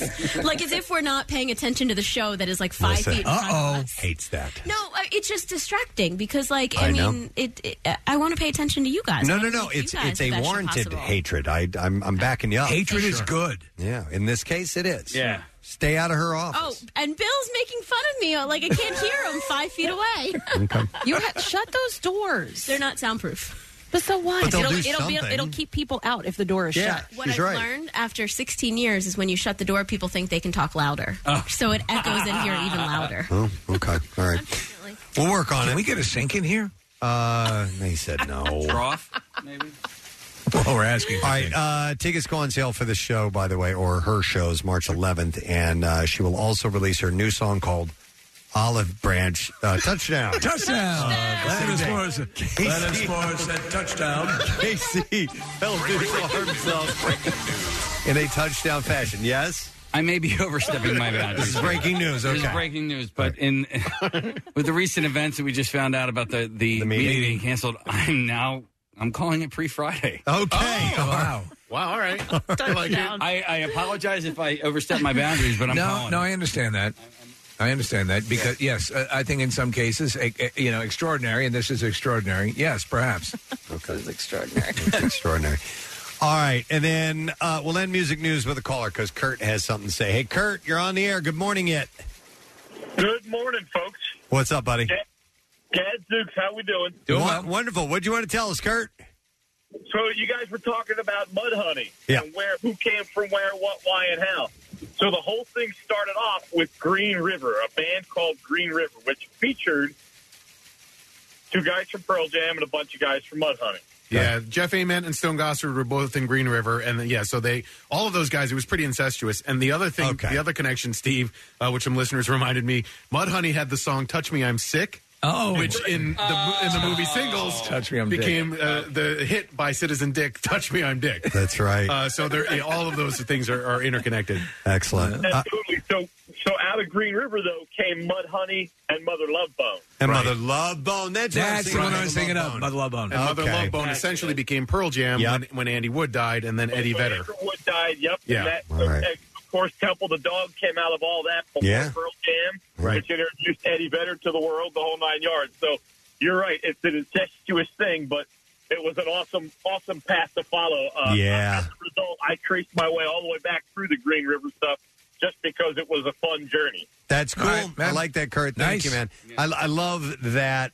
Like, there was that, the Guess Who and Bachman Turner Overdrive, and these bands in Mountain that all kind of, formed. And Clapton was in a bunch of different bands. Like Yardbirds. The Yardbirds and Cream and all these.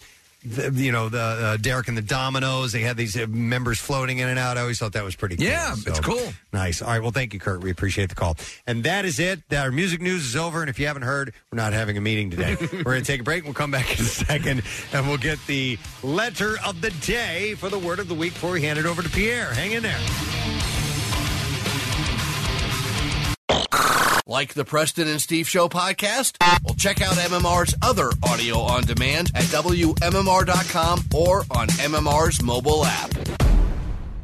The most hated jeweler in America makes it so easy to get engaged. Meet the beautiful, classy, and brilliant Krista. She's Steven's most loved engagement ring and will dazzle. She takes the stress and guesswork out of finding the perfect ring. A bright white, high-quality, round, brilliant diamond in a classic solitaire setting. Meet Krista today, starting at under $700. Online at IHateStevenSinger.com or at the other corner of 8th and Walnut by appointment only. Free shipping and interest-free financing. It's so easy. Steven Singer Jewelers. That's IHateStevenSinger.com.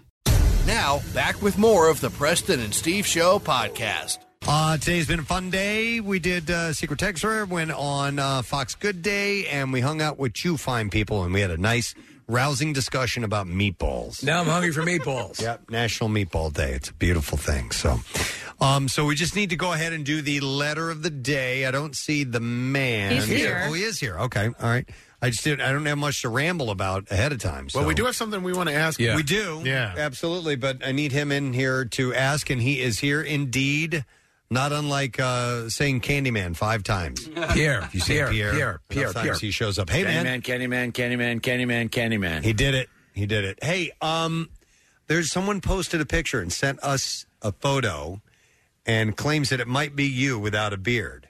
Have you seen this? From high school, I think. Well, show me. Yeah. Oh, yeah, that's me. It is. Oh, really? Yep. Wow. Nice. Nick didn't think it was you? Yep. Yeah, I did not. And where did they find that? All right, so I'll give you a little bit. I went back and forth with him over Twitter. His name is Dr. Caps Fan. And so he goes to this website called Ancestry.com, which we've heard of, and he says there's a bunch of old yearbooks in their databases. If you remember and know some broad information about somebody, it'll pull up anything you have, and you can scroll through it. So this is from St. Vincent High School in dear God, Petaluma, yes. California. Oh, yes. 1971. Oh, yes. So what year in high school would you have been in 71? Sophomore. Wow. What a good-looking smile on you, man. Very kind. I don't think that is not a... that's not a cringe photo at all, dude. That is a nice picture. Really? Pierre. Well, thank you. Yeah. I have photos of me where I'm like, oh my God. Lord. I want to find... There's a picture of me. I want to find myself and kill me. That's how bad it is. I would. Do you remember that hair product for men called Vitalis? Yes, Vitalis. It was this oily, slick back thing, and it was a small Catholic school in a small town just outside of San Francisco. Petaluma is the name of the town, and the nuns were always on me about cutting my hair, so I would douse my hair with that stuff so I could slick it back and make it look shorter, right? And squeak by, another few weeks before actually, now I have to bring my pictures from my senior year when I was the president of the Letter Society. Oh, wow. You remember if you played sports, you'd get a letter? Yeah. Of course, I never played any sports, but I was the water boy once for one of the teams, and no one else was running. So they elected me the president of the Letter Club. Oh, that's hilarious. God. So we would take... football, we would run the concession stand at the home football games, and then I had a little slush fund, and we put some of it on the side, and we'd go buy things and have parties with it. That's great. I was totally corrupt. It was beautiful. Was that the same school Winona Ryder went to? I don't know. She was from Petaluma. Yeah. There's only 3 high schools, and 1 Catholic and 2 public, so one of the 3. And they shot... which movie there? The first Ron Howard. The George Lucas, American Graffiti. We shot in Petaluma, yeah. It's awesome. At your high school? Any scenes? They shot it just in and this around? little town. A lot of movies have been shot there since right.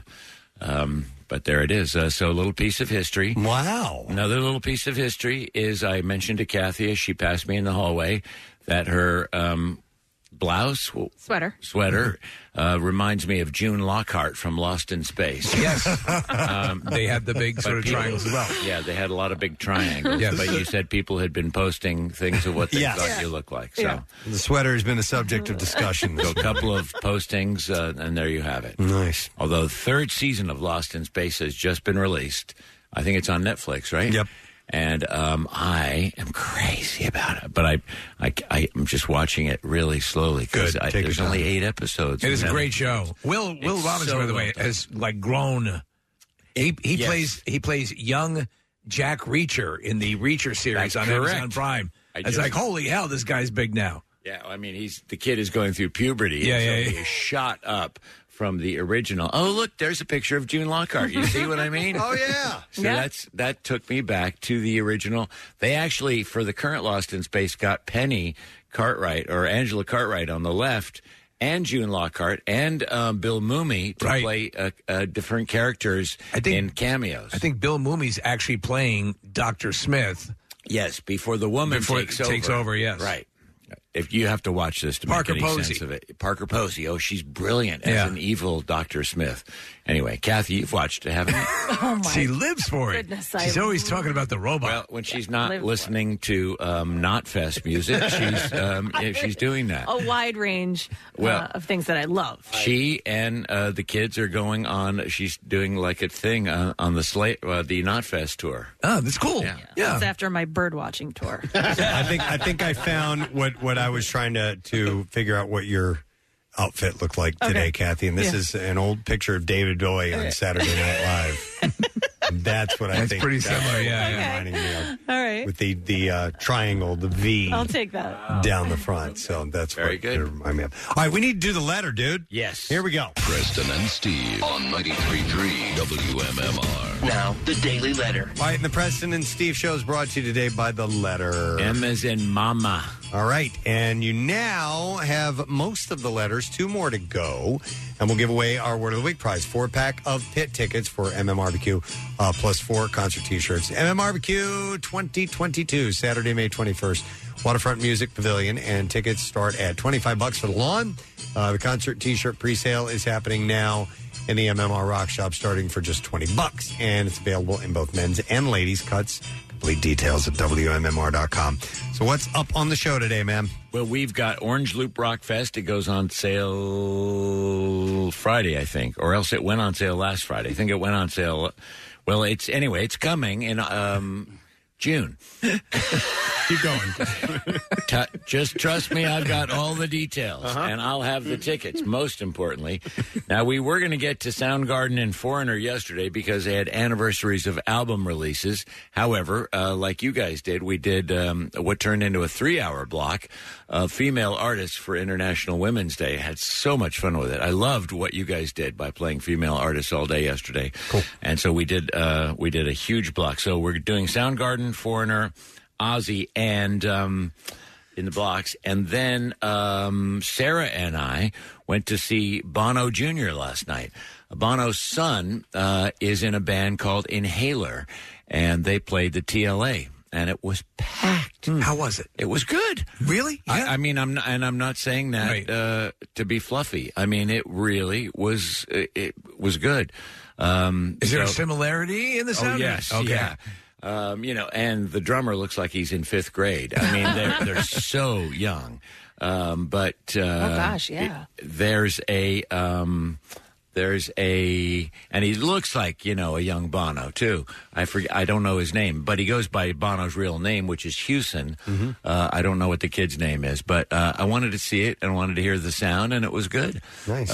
So I think Sarah's going to find me their debut radio single.